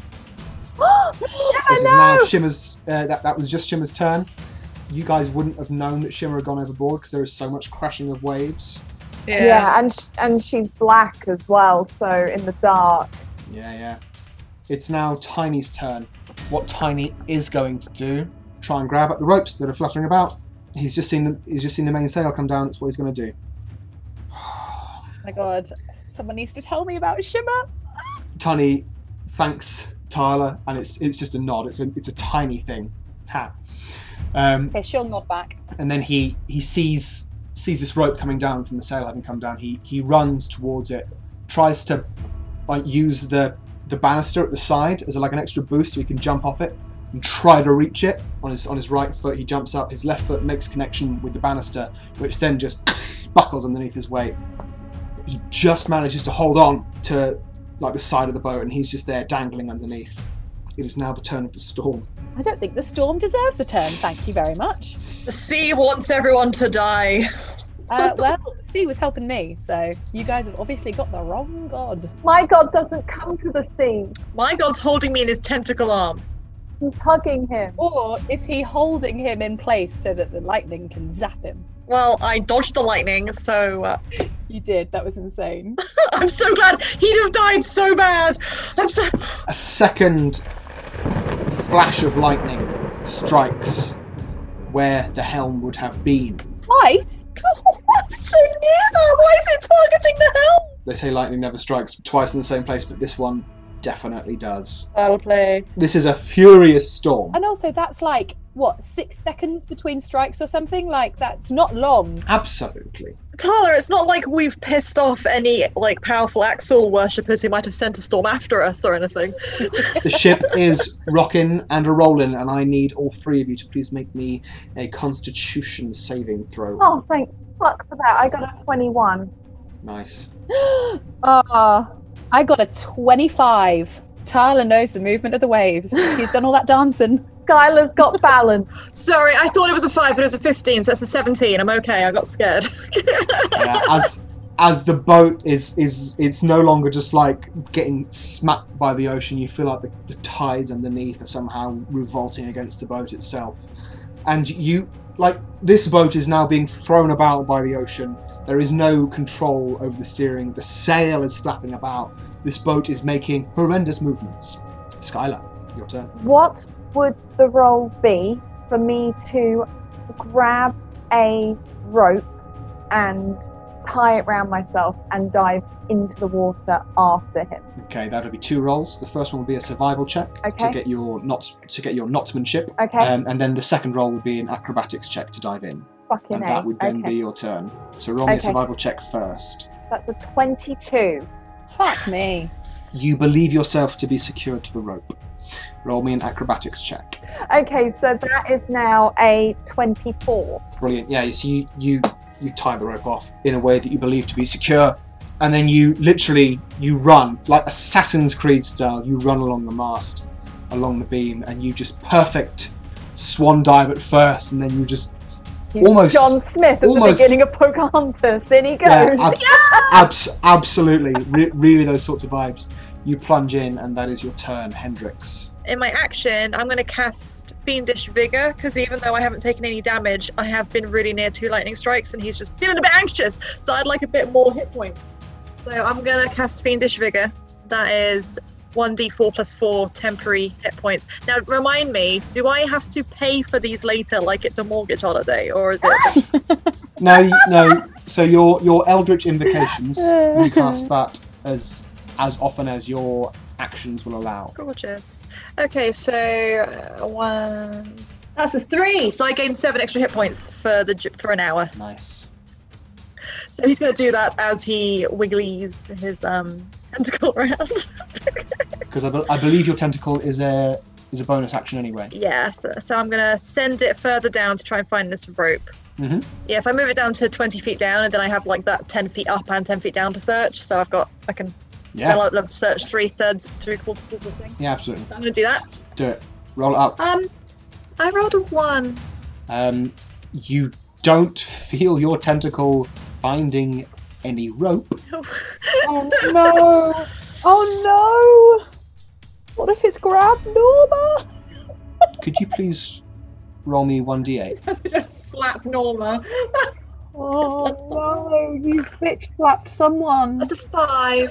As you hear a scream and a slap, and you can almost feel again in your dominant hand the tentacle sort of, as it's flailing around trying to find this rope, it smacks Norma. You're not quite sure where though. He's just like, he's like at his hand like, no, bad tentacle. It is now Sorry. Pad's turn. Pad is conflicted because there's this tentacle out of nowhere that's beating his friends up. However, he knows who sent it. And you heard him go, sorry. But what you do hear, Hendrix, from the top of the deck, you just hear Pad go, "Aha! I found you!" Fuck yeah, Pat. And you almost feel the ship sort of straighten up. Hey. Nice. It is now Norma's turn. Oh. For those of you that would have been watching, there isn't anyone who can see her do this. But she just mends some of the holes that are appearing in the hull of the ship. Oh, she's a good egg. Tala, Okay, I'm gonna go to help Tiny. He's hanging off the edge of the boat, right? he is absolutely. Yeah. I would like to pull him back onto the boat, please. Athletics check, please. Athletics. 17. Both your arms go down, and you just pull him up easily, grabbing onto both of his arms, and you're able to quite easily get him up onto the side of the boat. You do see out of your periphery Skylar like swan dive down into the swirling depths, but you don't have time to. You sort can of see do that I've got a anything. rope. Yeah, he does have a rope. Yeah, Do I have my movement left, though? I know this isn't technically like a normal initiative. you have your movement absolutely, and a bonus action if you want to. If you wanted to rage, for example, I mean, rage won't really help me, will it? gives you advantage on strength checks. Gives you advantage on strength saving throws. Oh, it does. So athletics counts as a strength check, right? Yeah. And it gives me resistance to damage. Ah, yeah, fuck it. I'm going to rage. Only physical damages, but Yeah, but I mean, if I get hit by something, sure. like bludgeoning, like that bloody barrel. I mean, obviously that was technically last turn, but I imagine when she feels the strength in her arms and her tattoos moving, she has that kind of like tidal wave rage kicking in. Nice. Yeah, absolutely. And your tattoos sort of start to glow ever so slightly, and you feel that almost a primordial energy move through you. Yeah, she's moving like with the ocean. There's loads of, I assume there's just loads of ropes just on the floor.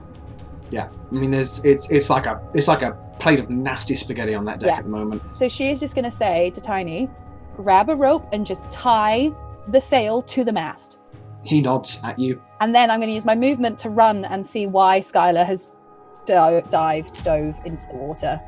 I just want to get myself across the other side. Sure. Yeah. You run over to where the banister of sorts would be, adjacent to where Skylar dove in, and you can see a rope going into the water. You don't really have an action left on this turn. No, that's fine. I just wanted to get myself there, but that's fine.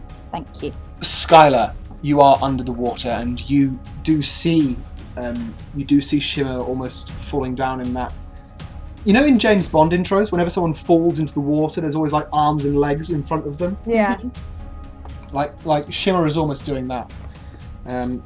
But they do see you dive in, and then you see some sort of rope or something gets propelled from their hand towards you. Ooh, fun. Now you have to promise to not get offended when I ask this. Oh. What's your armor class? 15. Oh, wow. This thorn whip flies out of Shimmer towards you, and you feel it wrap around your arms as they are in front of you.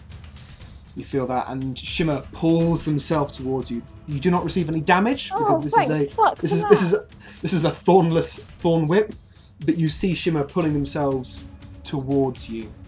It's Tiny's turn. Tiny is going to follow Tala's advice. He's going to point at you, Tala, as you're looking over, and he says, "Hey, you know what you got to do." And What? from that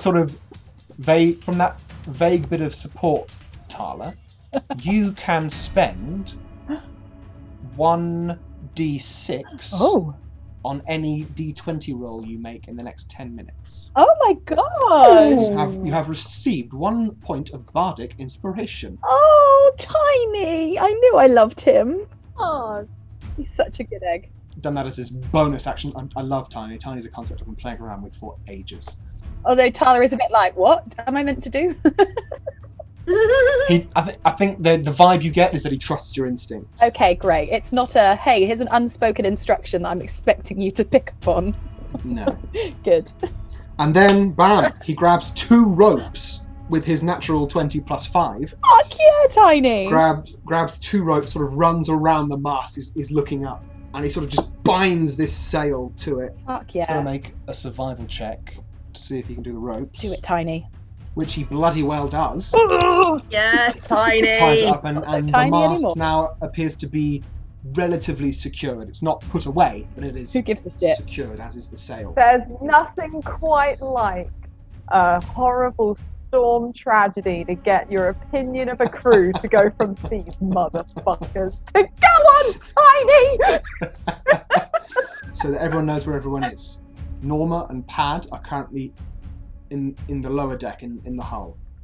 Skylar is in the water. Shimmer is in the water. Hendrix is at the top, near the helm. And Tala is by the side of the ship on the starboard bow, trying to see where that rope be.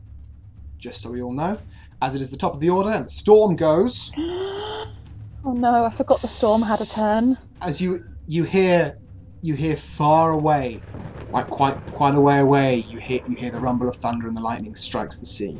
Quite a way away, nowhere near the ship. Pad does seem to have gotten the ship relatively under control. Skylar, you're in the water. There is a Kenku pulling themselves towards you. Your arms are currently bound, though.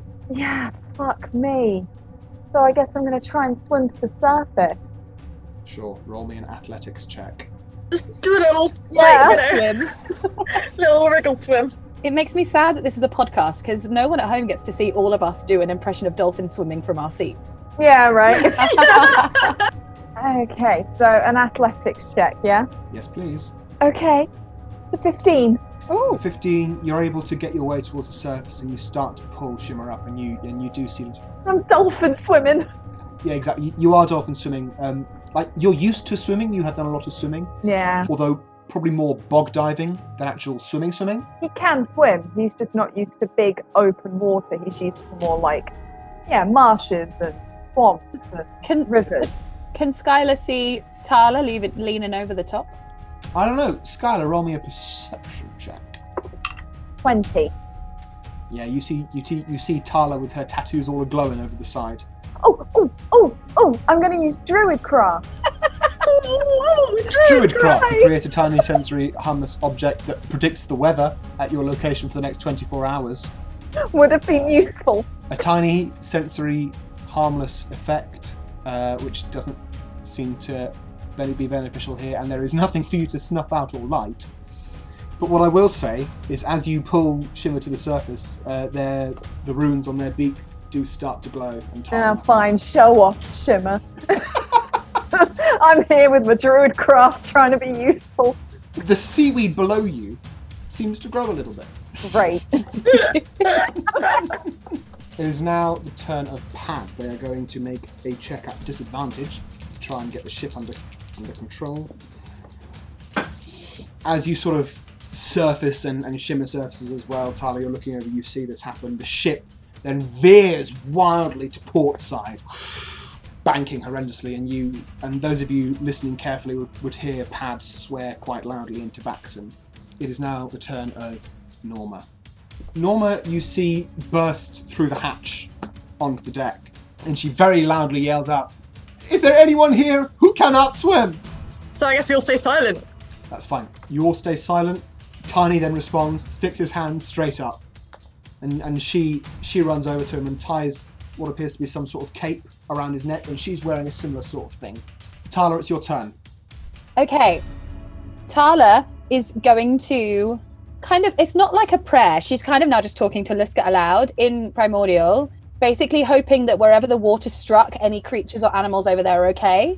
Basically just because she heard the lightning go hit in straight into the water. And I'm going to pull the rope up that is attached to Skylar, please. Thank you. Make me an athletics check, please. It'll be slightly more difficult because the rope is out there. You will have to make a hell of a reach. That is okay, because I get advantage because of my rage. You do. And I also have a D6 if I want to use it, depending on how bad this goes. Oh, I don't think I need to. That is a 25. Yeah, absolutely. I mean, you very quickly make sure, you check in with Luska to make sure that whatever was over there that got hit by lightning, not an animal, not something important. Your arm then darts out, and it's almost instinctual for you. You grab this rope and you just start to pull it up like you're a beginning the Les Mis show. Pulling on those ropes. I had to do the anchor when we left. This is basically the same, right? Exactly. It's the same basic principle. How dare you call me the weight of an anchor? No offense. Tala's never been on a boat. She's like, this is a similar action. I will just pull. And you're angry at the weather. You're angry at fate, probably. Who, me? I expect so. Oh no, she's not so keen on the lightning, but she is living for the waves and the motion of the sea. Okay. You have to be angry to justify your rage, surely. Yeah, but her rage isn't anger. It's more like fuel of the sea. It's only rage in name. It's more of like an adrenaline surge. It's So she's not angry. You're feeling the storm. It's like every time these waves hit, she gets like this massive pulse of power, and she's like, "Fuck yeah, the sea." Nice, that's cool. And as each wave crashes against the boat, you're able to pull the rope up much more than you probably normally would be able to.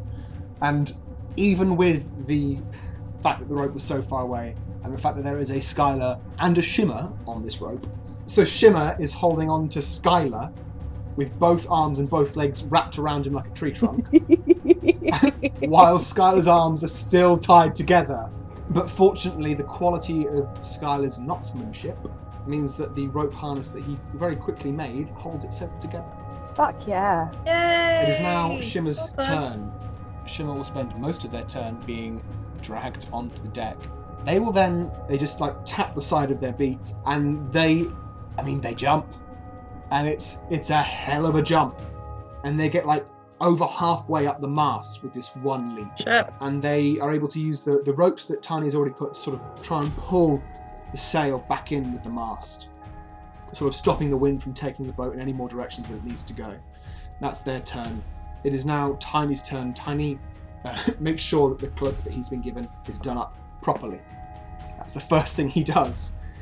He then picks up Norma and takes her below deck. I feel like since the storm last had a turn, I haven't done something. When it struck the sea, I've not done anything in that round. I missed someone. Have I missed Hendrix? Yeah, I didn't do anything when the storm struck the sea. Oh, so's Hendrix. That's all right. We'll let Hendrix take Hendrix's turn. I think he is going to go below deck. To be fair, Okay. he's such a backseat driver. Absolutely. Are you going to go? Out of Are you pure going to go fear. down the hole nicely created by the lightning strikes, or are you going to go to the other end of the boat, down the hatch, and then back towards where the hat is? Well, if you put it like that, I guess I'll go down the hole if I can. Okay. But Are you diving or are you scaling? I'm rolling in acrobatics rather than athletics. Yeah. Okay, you're diving. Yeah, he's sort of, feet first, kind of like drop down the hole. He's dropping. Okay. Not brilliant. That is 11. 11. I fall down the hole. You certainly jump through the hole. You don't get cut by any of the air bits of wood pointing out. There are no massive splinters sticking out of your side. You don't quite manage to stick the landing, and you do find yourself amongst the hammocks. But the hull Cool. of this boat, there's a massive hole in the hull of this boat, and you can see Pad just holding on to 2 bits of rope on the other side of this hole. Like Right. every fibre of his being is straining. Your tentacle is waving in the air, sort of above you. Okay, so there's an actual hole in the hull of the ship. There is a hole in the hull of the ship. There is water coming in. So we're going down. Here's a moment of like internally hyperventilating, but it's like I don't have time to panic. Roll me a But Constitution save. nat 20. Nice. I'm not dying at sea. The only thing Hendrix fears, he is able to overcome. I don't exactly have a ship patching kit in my bag. You do see there is a lot of the cargo down there is currently unsecured and is still rolling about and, Nice. and veering about sort of violently. You also see Tiny and Norma get down onto the stairway, the opposite side of the boat to you. Okay, cool. Well, Norma is a craftsman, so she can kind of patch this, right? So I guess he's going to shout to her, like, what can I do to help? She will yell something across to you on her turn. Okay, so I guess I'll hold my action for, like, when she gives me an instruction. Sure. It is now the storm's turn. You guys don't hear any lightning. We never hear lightning. Everyone, please roll me a dexterity saving throw. Hendrix, do yours at advantage. Dirty 20. Dirty 20. Dirty 20. I rolled a 1. It's a 1 from Skylar. I got a 15, but only because of my advantage. My other roll was a 1, so... There is an enormous wave. Tala and Skylar, you see it coming from quite a way away. It is huge. It is easily twice as high as the boat. Oh, Tala's so into it, but I understand this is bad. Bearing in mind, Skylar, that your arms are still bound and you are still attached to the boat by rope, when this huge wave strikes the vessel, you go overboard port side. You're currently stood starboard. Oh, Tala, you grab onto a banister. It's just your instinct. You grab onto something solid. Shimmer is successful, and Shimmer stays on last. Your arms are not bound, actually. Skylar, I do apologise because Oh, good. Shimmer loosed. Oh, thank God for that. you've got arms, just your tongue. So, Tala, you look up and you see Shimmer still grasping onto the mast, but Skylar is not there. Skylar, you are tumbling through the water. You do not know which way is up. You don't even know which end you are. You don't know where your head is. Oh, Is he the does rope not- that Skylar was attached to still attached to the boat? Yes. I assume I can't see Skylar, but I can see that his rope has gone. Yes. Okay. Skylar, make me a Constitution saving throw to see if you can hold your breath. Oh, thank fuck, I got a 20. You are able to steel your resolve. You have been in swamp diving competitions where you've accidentally gone in tunnels, you've had a bit of a panic, but you know when your head is underwater, you do not open that mouth. He also knows that if you are drowning, you need to stop resisting and float to the top. Absolutely. So he kind of like, instead of flailing, he kind of just like holds his breath and tries to lay on his back. Absolutely. I will let your Constitution check apply to that as well. Normally I'd have made you roll twice, but you just rolled so damn well. Nice. And you are able to float to the surface, but what that means in reality is that you've gone from the churning underdepths to being tossed around Yeah. like a pea on a hot pan. As long as he can breathe, it's okay. You are able to get a lungful of air before you're sort of plunged underneath by another wave. You're aware that you're still held onto by rope. That is the end of your turn. Hendrix.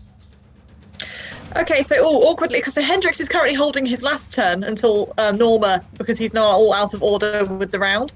You can carry that across if you like. Because now I have another turn, but again, he's waiting to be told by Norma what to do. So can I wait for Norma to tell me what to do, and then I have 2 turns? I will allow that because Thank you. Because I messed up. Cool. Cool. Thank you. Pad's turn. Pad's going to try and hold onto these ropes. And Pad braces himself. He's now sort of, the water is going up. It's up to his knees at this point. Like, it's getting deep. But he braces himself, and again, he stabilizes the ship even against the huge wave that just struck the side of it. He grits his teeth, and he utters an oath that you can't hear. It's just too loud. He's uttering it under his breath through gritted teeth. He refuses to be the storm's bitch. Fuck yeah, Pad. It is now the turn of Norma. She's going to point at you, Hendrik, and she's going to say, I hope you can swim, or you can try and fill that hole, but there's not much we can fill it with. You're a builder, right? We can patch this together. Like, we'll smash these crates into timber or something, and we'll patch it. That's a good idea. Yeah, smash the crates. Cool. So he held his turn to wait for instructions from her, and she's just like, curl up and die, I guess. He just wanted to defer to the artisan about building. She is not coping well with this scenario. It's fair. I get it. Like, he wouldn't be coping well if it wasn't for fear-based nat 20s. So he starts. He's going to start like breaking apart this cargo into stuff that we can try and speedily patch the boat with. Cool. Roll me an attack roll. Roll me 2. 1 for you and 1 for your tentacle. That's an 11 for me. Okay. And not so much with the strength. And my tentacle. So that's a 10. So we're not doing too well. You are able to certainly break off quite a few planks of one of the boxes with the assistance of your tentacle. Yeah. Cool. I mean that box. Ooh, that crate. That's not going to hold sturdy stuff ever crate. again. I'm not weak. It's a sturdy crate. You do deliver quite precise blows to it, so you're able to get quite large, intact bits of wood. You feel like if had you attacked it with more strength, perhaps you might have just turned it into shards and fruit pulp. So I got my shrapnel, so I'm now going to like gather my pieces and run over to the hole and try to help Norma. Okay. What I will do an Arcana check. Okie dokie. And what this check is for specifically is for your knowledge of how mending spells work. So you can assist her mending in as good a way as possible. That's cool. Okay. That's a 12. So you are able to put some of these planks in place where they need to be. Cool. But it's not really much help. The mending spell takes about a minute. Right. Yeah. But what you do see Norma do is use a spell. With a 12, I would say you would recognise someone using Cure Wounds. But you see her use it in a way that you've not seen before. Okay. And she does take out her hammer, and she sort of holds 2 planks in place, and you hold an additional one in place.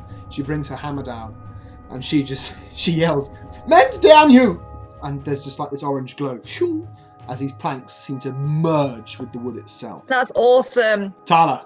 When that big old wavy boy was coming towards the boat, I imagine that Tala started chanting, because regularly on every day the Tritons would meet at the beach and they would chant and pray to Luska. Absolutely. Yep. So imagine that she started chanting one of her chants for Luska, kind of in awe and admiration, because this is really, really cool. It's both equal parts awesome and terrible. Yeah, like it's kind of all natural for her, and she's never really seen the sea this impressive because she's lived on land most of the time. Sure. Yeah. She's aware that the situation is dire for them, but she's probably just really shouting this like admiration chant of Luska and the power and all of that. But I'm gonna pull Skylar's rope again. Thank you. Yeah, roll me an athletics check. I have advantage anyway, but I don't need it because that first roll is a nat 20, which takes me to a 26. So you've seen Skylar go. You run the port side of the boat, which is actually worryingly low to Yeah. the water. That you leap as you run, you grab onto this rope, you slide down like a badass, put both feet on the banister, and start to pull Skylar up. And you're getting real momentum with it as well. And she's chanting as she goes, and she's got this like euphoric glow in her like fishy gold eyes. Definitely, 100%. Skylar, you can hear this. You see this almost silver maiden with golden eyes chanting methodically. It makes you think of your old home ceremonies. I'm terrified, but also awe-inspired. And that is Tala's turn. Skylar is basically almost all the way to the side of the boat. I'd really like to get back in the boat. Tis now the turn of Shimmer, who manages to... actually, they rip what's left of the sail off the very few ropes holding it on. It's doing more harm than good with it being up there. Yeah. They completely tear it down and run into the crow's nest. But if anyone was watching them, they would see them get out a little stone and sort of hold it to their eye and look straight up as their entire beak, not just the runes, their entire beak sort of starts to glow white. Ooh. It is now the turn of Tiny, who is under there, and Tiny's going to spend his turn, securing the cargo down there. That he's not going to try and break boxes and stuff to help with the mending. He wants to stop people from getting down there from getting injured. And he's able to do so. All of the barrels, which were his primary concern, because they're the most mobile, he quickly stacks up 3 of them, in fact, and then grabs some rope and wraps it around them. It is now the Storm's turn. Top of the round. Good. Well, good for you anyway. Oh, my God. Less good. Tala, I need you to make a Constitution saving throw. Oh, no. This might be where Tala dies. What did you roll? I got a 12. 12. Oh, I can have my D6! You can add your D6, absolutely. Oh, thank goodness for that. With the words of Tiny running through your head. I got a 2, so that's a 14. There is a huge gust of wind blows through the air. Wind. Don't like The wind. sea's enemy of those that breathe water. Damn straight. But you are able to stand the gale that is blowing around you. Oh, You do not lose your footing. You do not lose your grip. my hair is just whipping more dramatically. I'm into it. Skylar, it's your turn. You are being rescued by a silvery maiden with arms like trees. I want to get on the ship. Absolutely. Roll me an athletics check at advantage. Hey. Because your friend is helping you. I'm helping. Okay, so that went from a 4 to an 18, so that is Nice. a 19. Yay. Easy. You are able to get onto that ship. Yeah, so he kind of like grabs onto Tala as he pulls up onto the ship, and he's like, "Oh my God, thank you." You're welcome. Everyone else is below deck. You should probably go too. All right, okay. He trusts that that's the smart thing to do, so he unties himself and starts running. You dash off towards the hatch. I need you to roll me an acrobatics check, please. 16.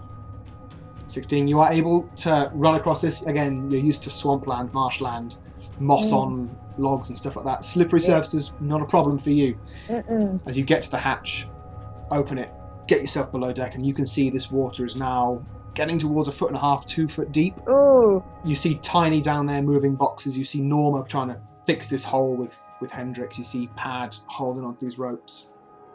That is the end of your turn, Skylar. Hendrix. Like, if I wanted to literally mend this with my hammer rather than my non-existent mend skill, what would it be? What I'll say is you can do an intelligence check or a wisdom check. I will do an intelligence check, please. Do I get anything for having a hammer? I'm allowing you to carry out the action. That's fair. Oh, yeah! That's a 19. So you get some bits of the hammock, actually. When you were sleeping in the hammock, you recognised it wasn't like made of a nice soft cotton. It was made of tarp or some sort of water-resistant material. Not so great for sleeping in, but useful. I was assuming it was fabricy. I'm throwing you a bone. Thank you. And you bring this over to the hole, and like the water is coming up. You know that you can fix a hole with the right sort of fabric. You sort of start to push it down under the water, and you sort of spend the rest of your turn getting this under the water, covering the hole, trying to stop more stuff from coming in. Nice. The problem is a lot of the rope that Pad, whose turn it is now, is like the rope is coming through this hole. Normally it would be like a part of a sealed off mechanism. Right. But like it's part of that whole steering dealy. Pad, seeing what you're doing, is gonna let go of the rope, and you see the rope like whip through that hole. As Pad is going to spend his turn trying to patch as well. My bonus action, I know Pad's now had his turn, but my bonus action, can my tentacle try and catch the rope before it leaves? Yes, I'll let you do that. Roll me a charisma saving throw. Oh, The reason okay. I'm saying that is because stuff with your tentacle is to do with your charisma modifier. Okay, that's a dirty 20. 30-20, yeah. Your tentacle whips out past your face, and you almost feel like this tentacle is part of you at this point. Yeah. And it curls around the rope just before like the very end of the loop goes under the water. Yay. It is Norma's turn. Norma's going to spend her turn trying to fix the boat. Yeah, and the hole is just getting smaller and smaller as she's trying to fix it. You have noticed the water level is not going up so much. Norma is standing on a box. Okay, oh bless her. Tala. I would like to go below deck, please. Yeah, absolutely. Roll me an athletics check, please. That is a 15. You are able to make your way across the deck easily. You see Shimmer is still stood atop the mast. You look up and you assume that Shimmer knows what they're doing. You disappear under the hatch, and you see the water getting about 1.5 feet high. You have sort of used most of your turn to get there, but if there's anything you'd like to yell or... I might just, sit there with a beer. Wait for this all to blow over. No, I'm kidding. Yeah, I'll just stay and wait. Shimmer is still atop the mast. That's all that you guys know. Tiny secures more barrels, more boxes. That's all he does. Can all three of you please roll me a perception check? Oh, that is not good. That is a 7. Oh, nat 20. 26. 10. Okay. Hendrix, Tyler, you are both like action stations in your various different ways. Tyler, your blood is surging through your body and you just want to act, you want to do stuff, and you want to help. Hendrix, you're trying to patch a hole in the boat because you are not dying at sea. Not dying at sea. Skylar, you're aware of a hatch on the lower deck that leads out just underneath the bow of the ship. Standing on the stairs, you hear like a cracking sound. You turn around and you see that hatch that is normally like sealed shut with a sliding bolt has been crashed open by a wave, and there is now water coming in from there as well. So, let me just get this straight. The boat is shit, battered to all hell, it's got a giant hole, we don't have a steering wheel, and there's now another hole. Yes. Skylar is gonna yell to everyone, like, I think this boat's had it. What about an exit plan? Understatement of the century from Skylar. That is what Skylar is going to say. He's going to start looking to see if there is something that they can make as like any way to have like a lifeboat. Skylar, please roll me a perception check. 18. A lot of these barrels and a lot of these boxes are floating. Yeah, that's what he thought. So he's just going to go, yeah, like, guys, I think this is done for. I think instead of wasting our time with the holes, we should get these barrels all tied together and get out of here. Okay, roll me a persuasion check. At advantage, because you're making sense. So difficult, because it does make sense, but also what are we going to do on a raft? Yeah, it's like if we can make this boat It's survive, so difficult, isn't it? it's a big, nice, safe thing to float on, you know. So that is a 19. What I will say is, for Hendrix and Tala, you can decide for your own characters whether this persuasion check is persuasive to you. Mm. However, for Pad, Norma, and Tiny, they all sort of look at each other. Yeah, because as far as Skylar is seeing it, you've got a big hole at the front, you've got a hole in the floor, you've got no steering wheel, you've got, like, stuff is just floating everywhere. He's like, there is enough stuff here that we could patch it all together, get any of the supplies that we can, get all the canvases, throw them into these crates, and get gone. It makes sense, but it's also like, we're in the sea. Hendrix, it's now your turn. Hendrix looks at you and is like, if we make a raft, we can't steer it. It's got no supplies. We've got no protection. If we can patch this up, we can't steer it, but it's bigger than a raft. It's more sheltered than a raft. We've got food on it. But on a raft, you got wind, you got waves, you got no food. You're going to die of sunstroke. You're exposed to sharks. You're safer on this, even if you can't steer it. He's still doing the mending on his go, Okay. I think. We got another hole up the front here then. All right, so you better mend it. I don't have anything. Hendrix, please roll me another intelligence check, please. Okay. 18. 18. Yeah, you're still getting these bits of wood, getting these bits of tarp, and this hole is very nearly fixed. You feel like if Pad and Norma do well enough, like this hole will be pretty much sealed to all intents and purposes. Nice. So yeah, he says to Sky, like, this one's almost done. Just the tentacle points at some of the debris to Skylar. Sure. Okay. You know, he's just hammering, and the tentacle's like that way. Okay. It is now the turn of Pad. Pad is going to do his best to try and fix shit. He's not a fixer, I'll tell you that much. And in fact, actually, what he does is he puts a hand on Norma's back, and he says, "You've got this. You can do this." And he's going to dash towards Skylar, and he's going to spend his turn looking for that door. He does not find the door.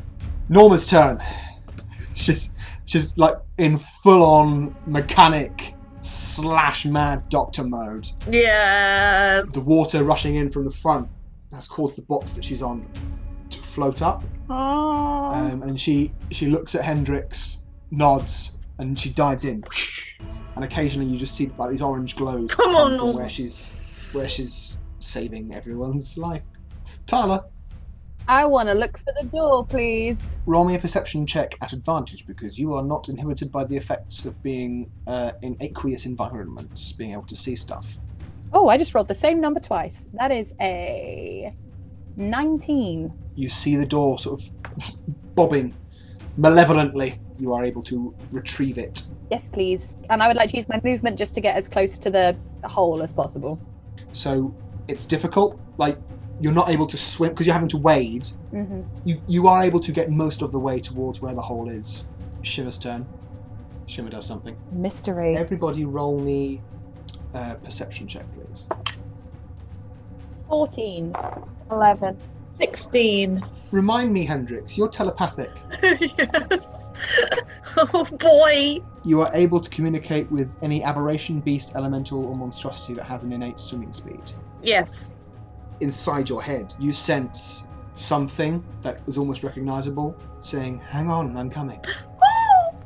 So Hendrix is hammering away and everything. You guys can see him just like working. He's been very grumpy at everybody. It's just like, no, we're just gonna mend this boat. Then he suddenly just pauses and is like, something's coming to get us. What the hell? That sounds sort of ominous. I'll let you guys deduce how your characters react to that as What a the word. fuck?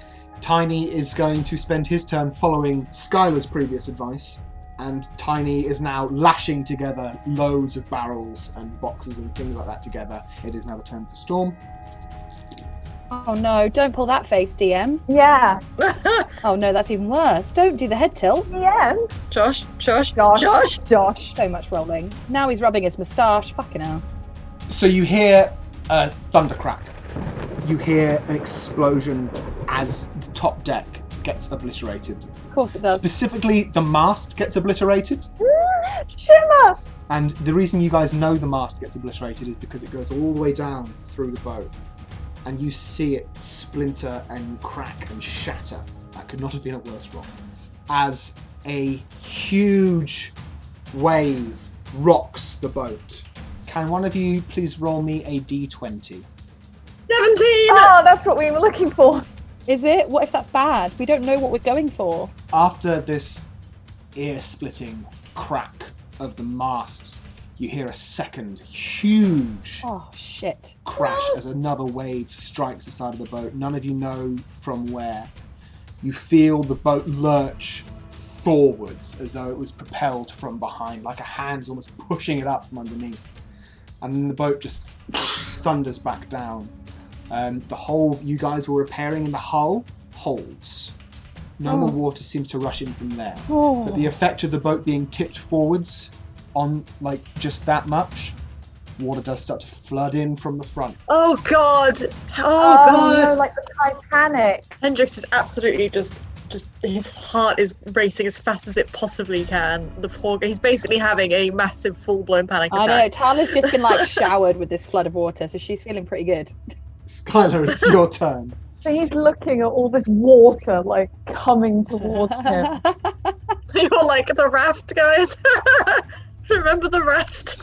On the plus side, there is now a way to get the raft out into the open. Is the entire top gone? Oh, the top deck is Fubar. Where is Shimmer? You can't see Shimmer. Oh my gosh, where is my cake? Eat the cake. I know, I wish I had more cake. He's like, that's it, I'm making us a raft. And he is going to start gathering like all the crate, like, and he wants to try and basically Tetris and bolt all these boxes together so that we can make like a flat top. Roll me a survival check. Make it count. That is 22. You are able to quite quickly get rope, get barrels, get boxes, helping Tiny help you to make this raft, and your knotmanship impeccable. You know, you must have been part of the Boy Scouts or something like that, because your knot work is second to none. And actually, Tiny is impressed. He's really good at knots. Yeah, And he's absolutely. getting any fabric, any food, and anything he can shove in his backpack. You know, it's like if there's a watermelon bobbing past, it's in the backpack. You know, like any supplies. Anything to help you float, absolutely. Hendrix. He's trying to not show how very genuinely scared he is. Like, flashback scared, not just this is a bad situation scared. Like, he's really trying to hold it together. Yeah.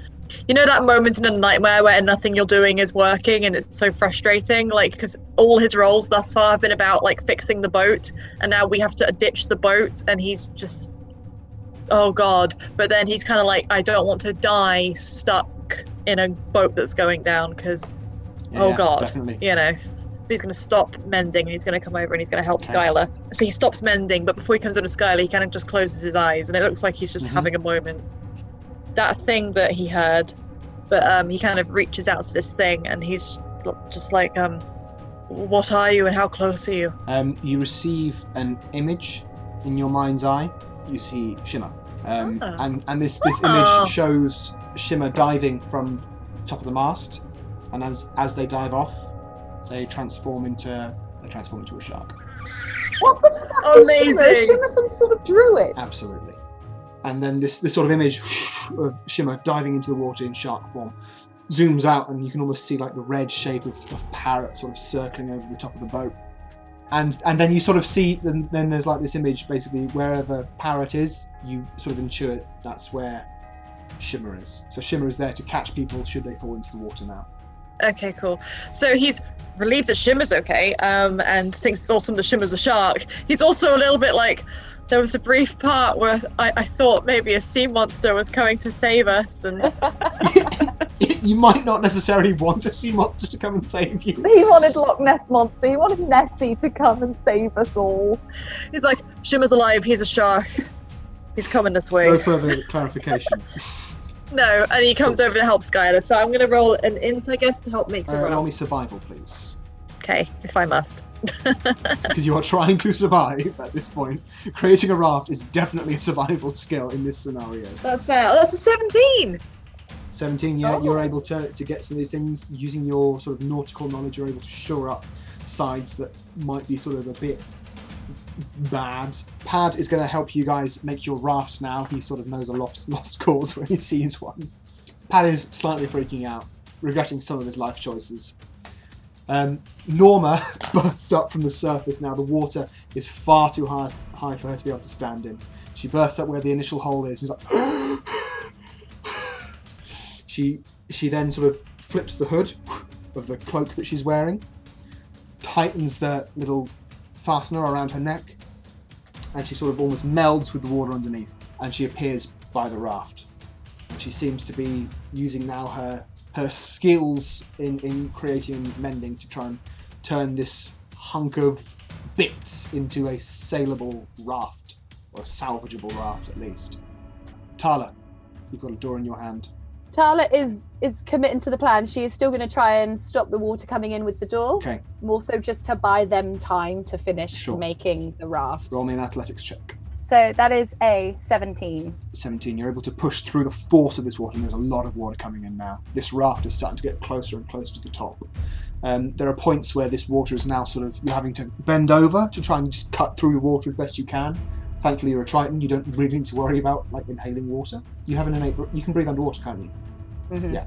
And you hold the door up to the hole. There's a lot of water trying to come through, but you're able to hold it there and stem the worst of the flood. She's also just going to kind of talk to Liska. I don't like to say pray because I feel like she just talks to them.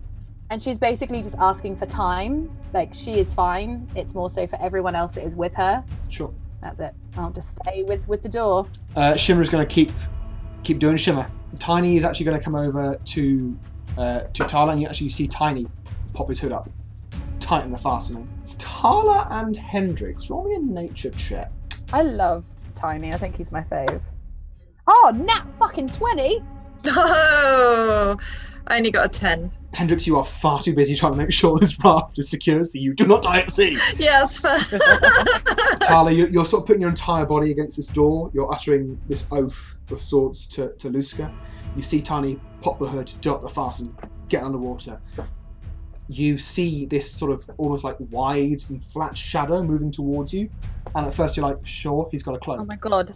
It's like a manta ray. When Tiny goes under the water, he seems to adopt this half form of a manta ray. Ooh, with his fuck cloak yeah. done up, and he gets up by you, and he's going to assist you in just keeping that door closed to buy everyone as much time as he can. Aww. And he's going to look at you, and he's just going to give like the biggest smile he can. Like, bearing in mind he's got a cow head, biggest smile he can, and you can take a point of bardic inspiration. Oh, I get my D6 again. Ah. Tala's literally just going to laugh. Like, she's aware that this is tragic, but she's kind of having a great time. And the fact that there's this, like, Minotaur that has just turned into a fucking stingray.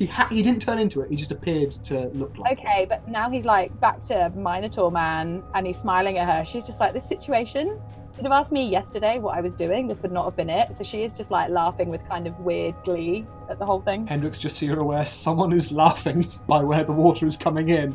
I was thinking that. I really was thinking. It is the turn of the storm. Oh, God.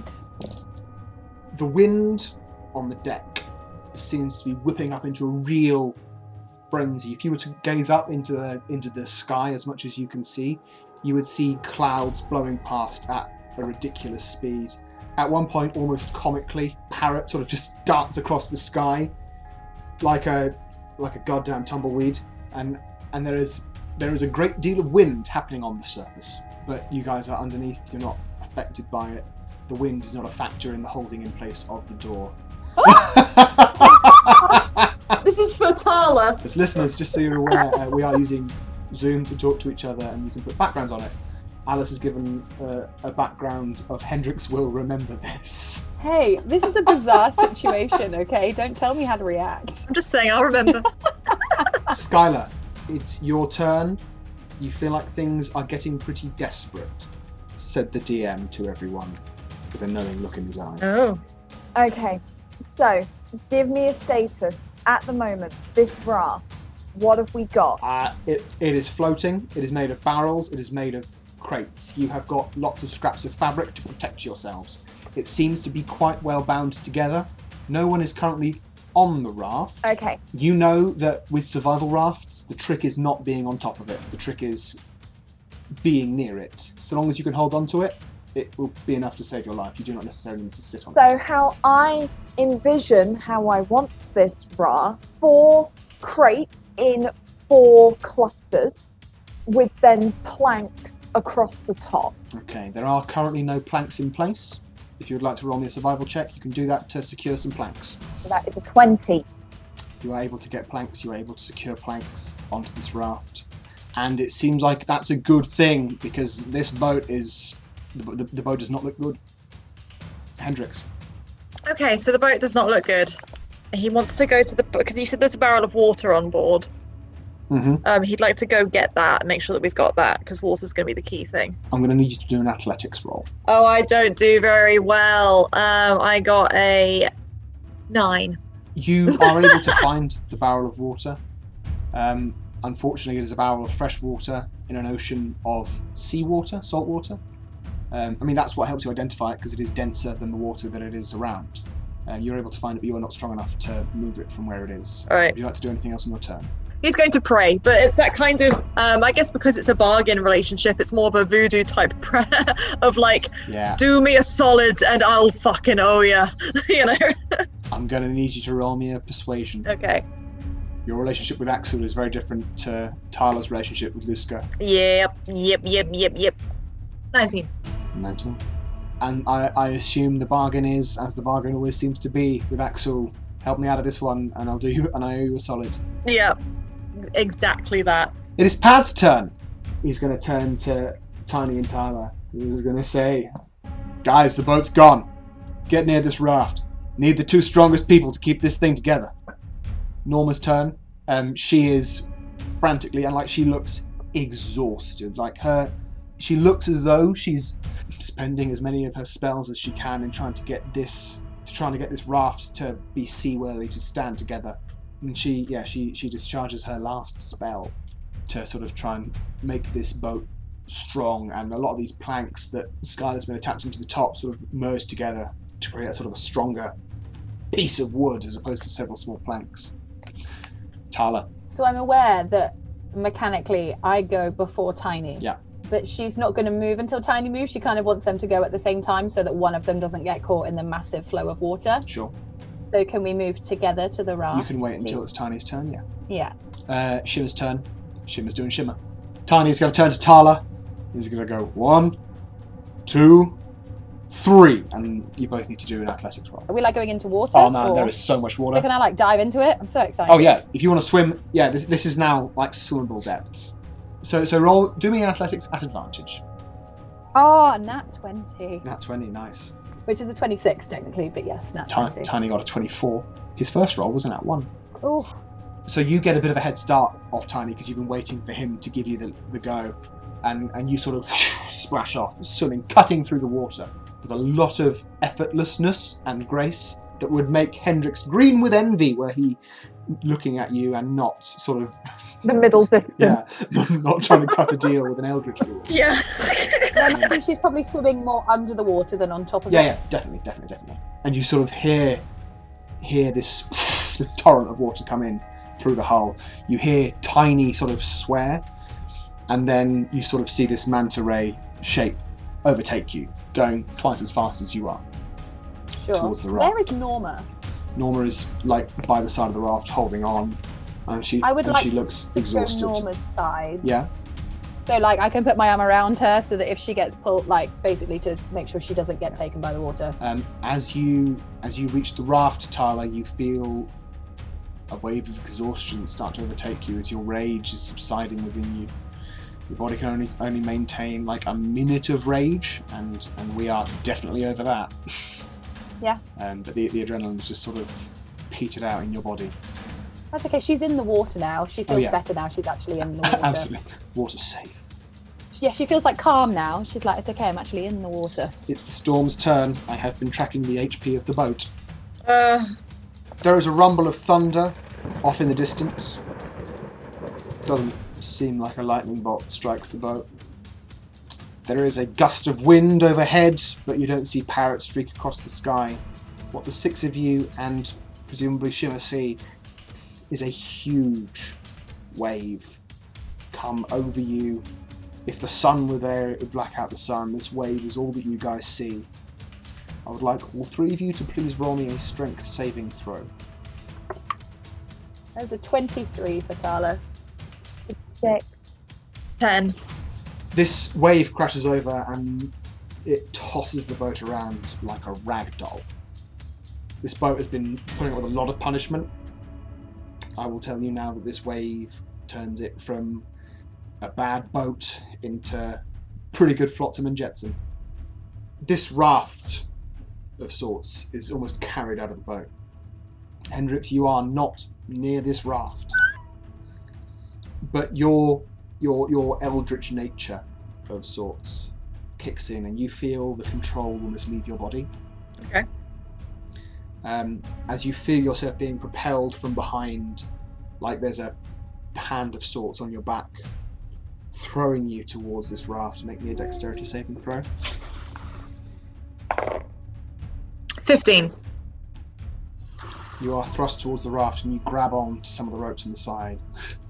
And as you do so, you see Skylar being carried away by the force of this water underneath, and you reach out your hand and this tentacle flies out of your non-dominant hand towards him, and Skylar, you feel this obsidian tentacle with purple suckers grasping your middle and pulling you towards the boat. Yeah.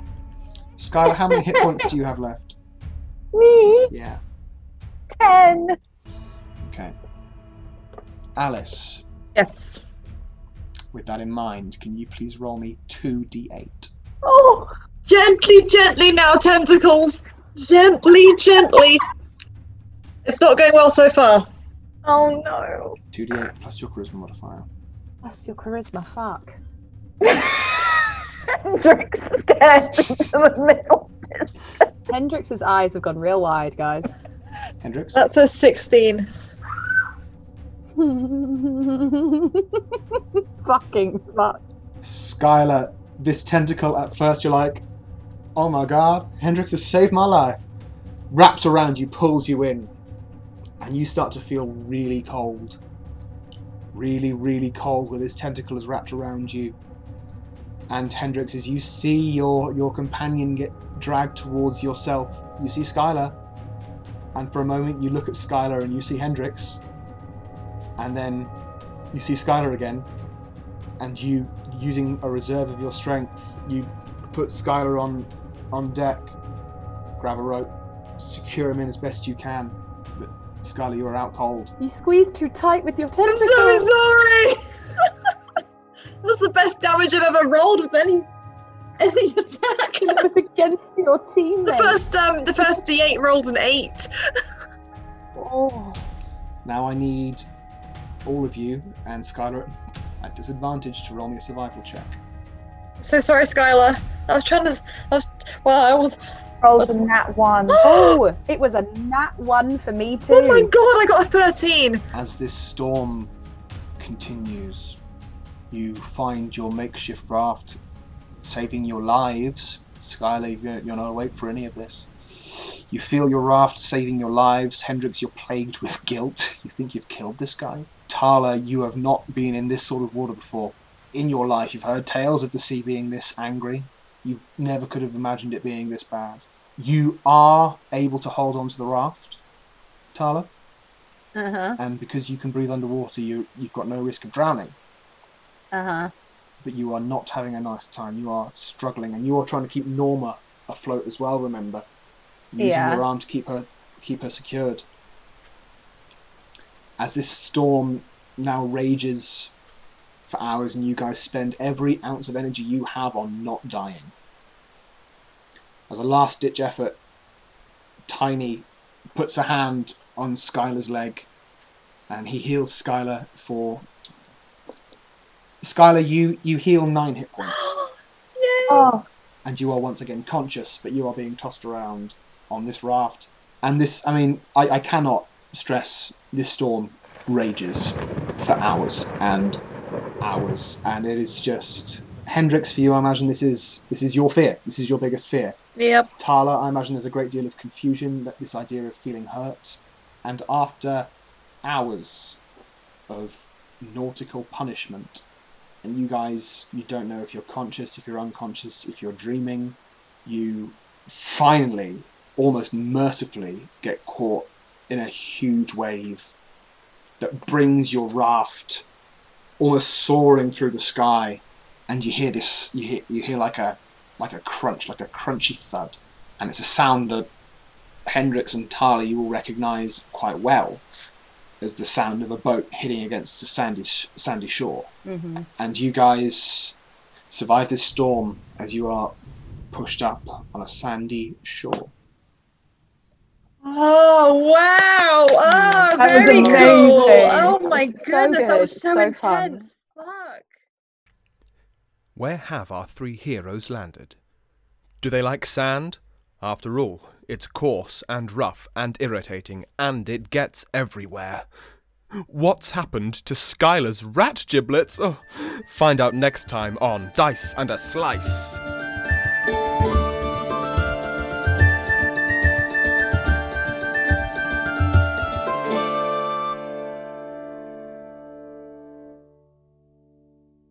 That being said, I am a person who I'll buy granola and then just eat it without any softening. Oh, Josh is lying. Everyone needs to know this. Josh mixes his muesli with orange juice. That's muesli, not granola. With orange juice. But people still need to know. People need to know that this is a thing that he does. Yeah. I mix my muesli with orange juice and You're yogurt. just having all your breakfast at once? Wait, you can't mix orange juice and yogurt? That's foul. No, I'll have orange juice with muesli, or I'll have apple juice and yogurt together. That's even worse. Apple juice and yogurt's even worse. I'm so upset. It's a thing. Yeah, but should it be? Yeah.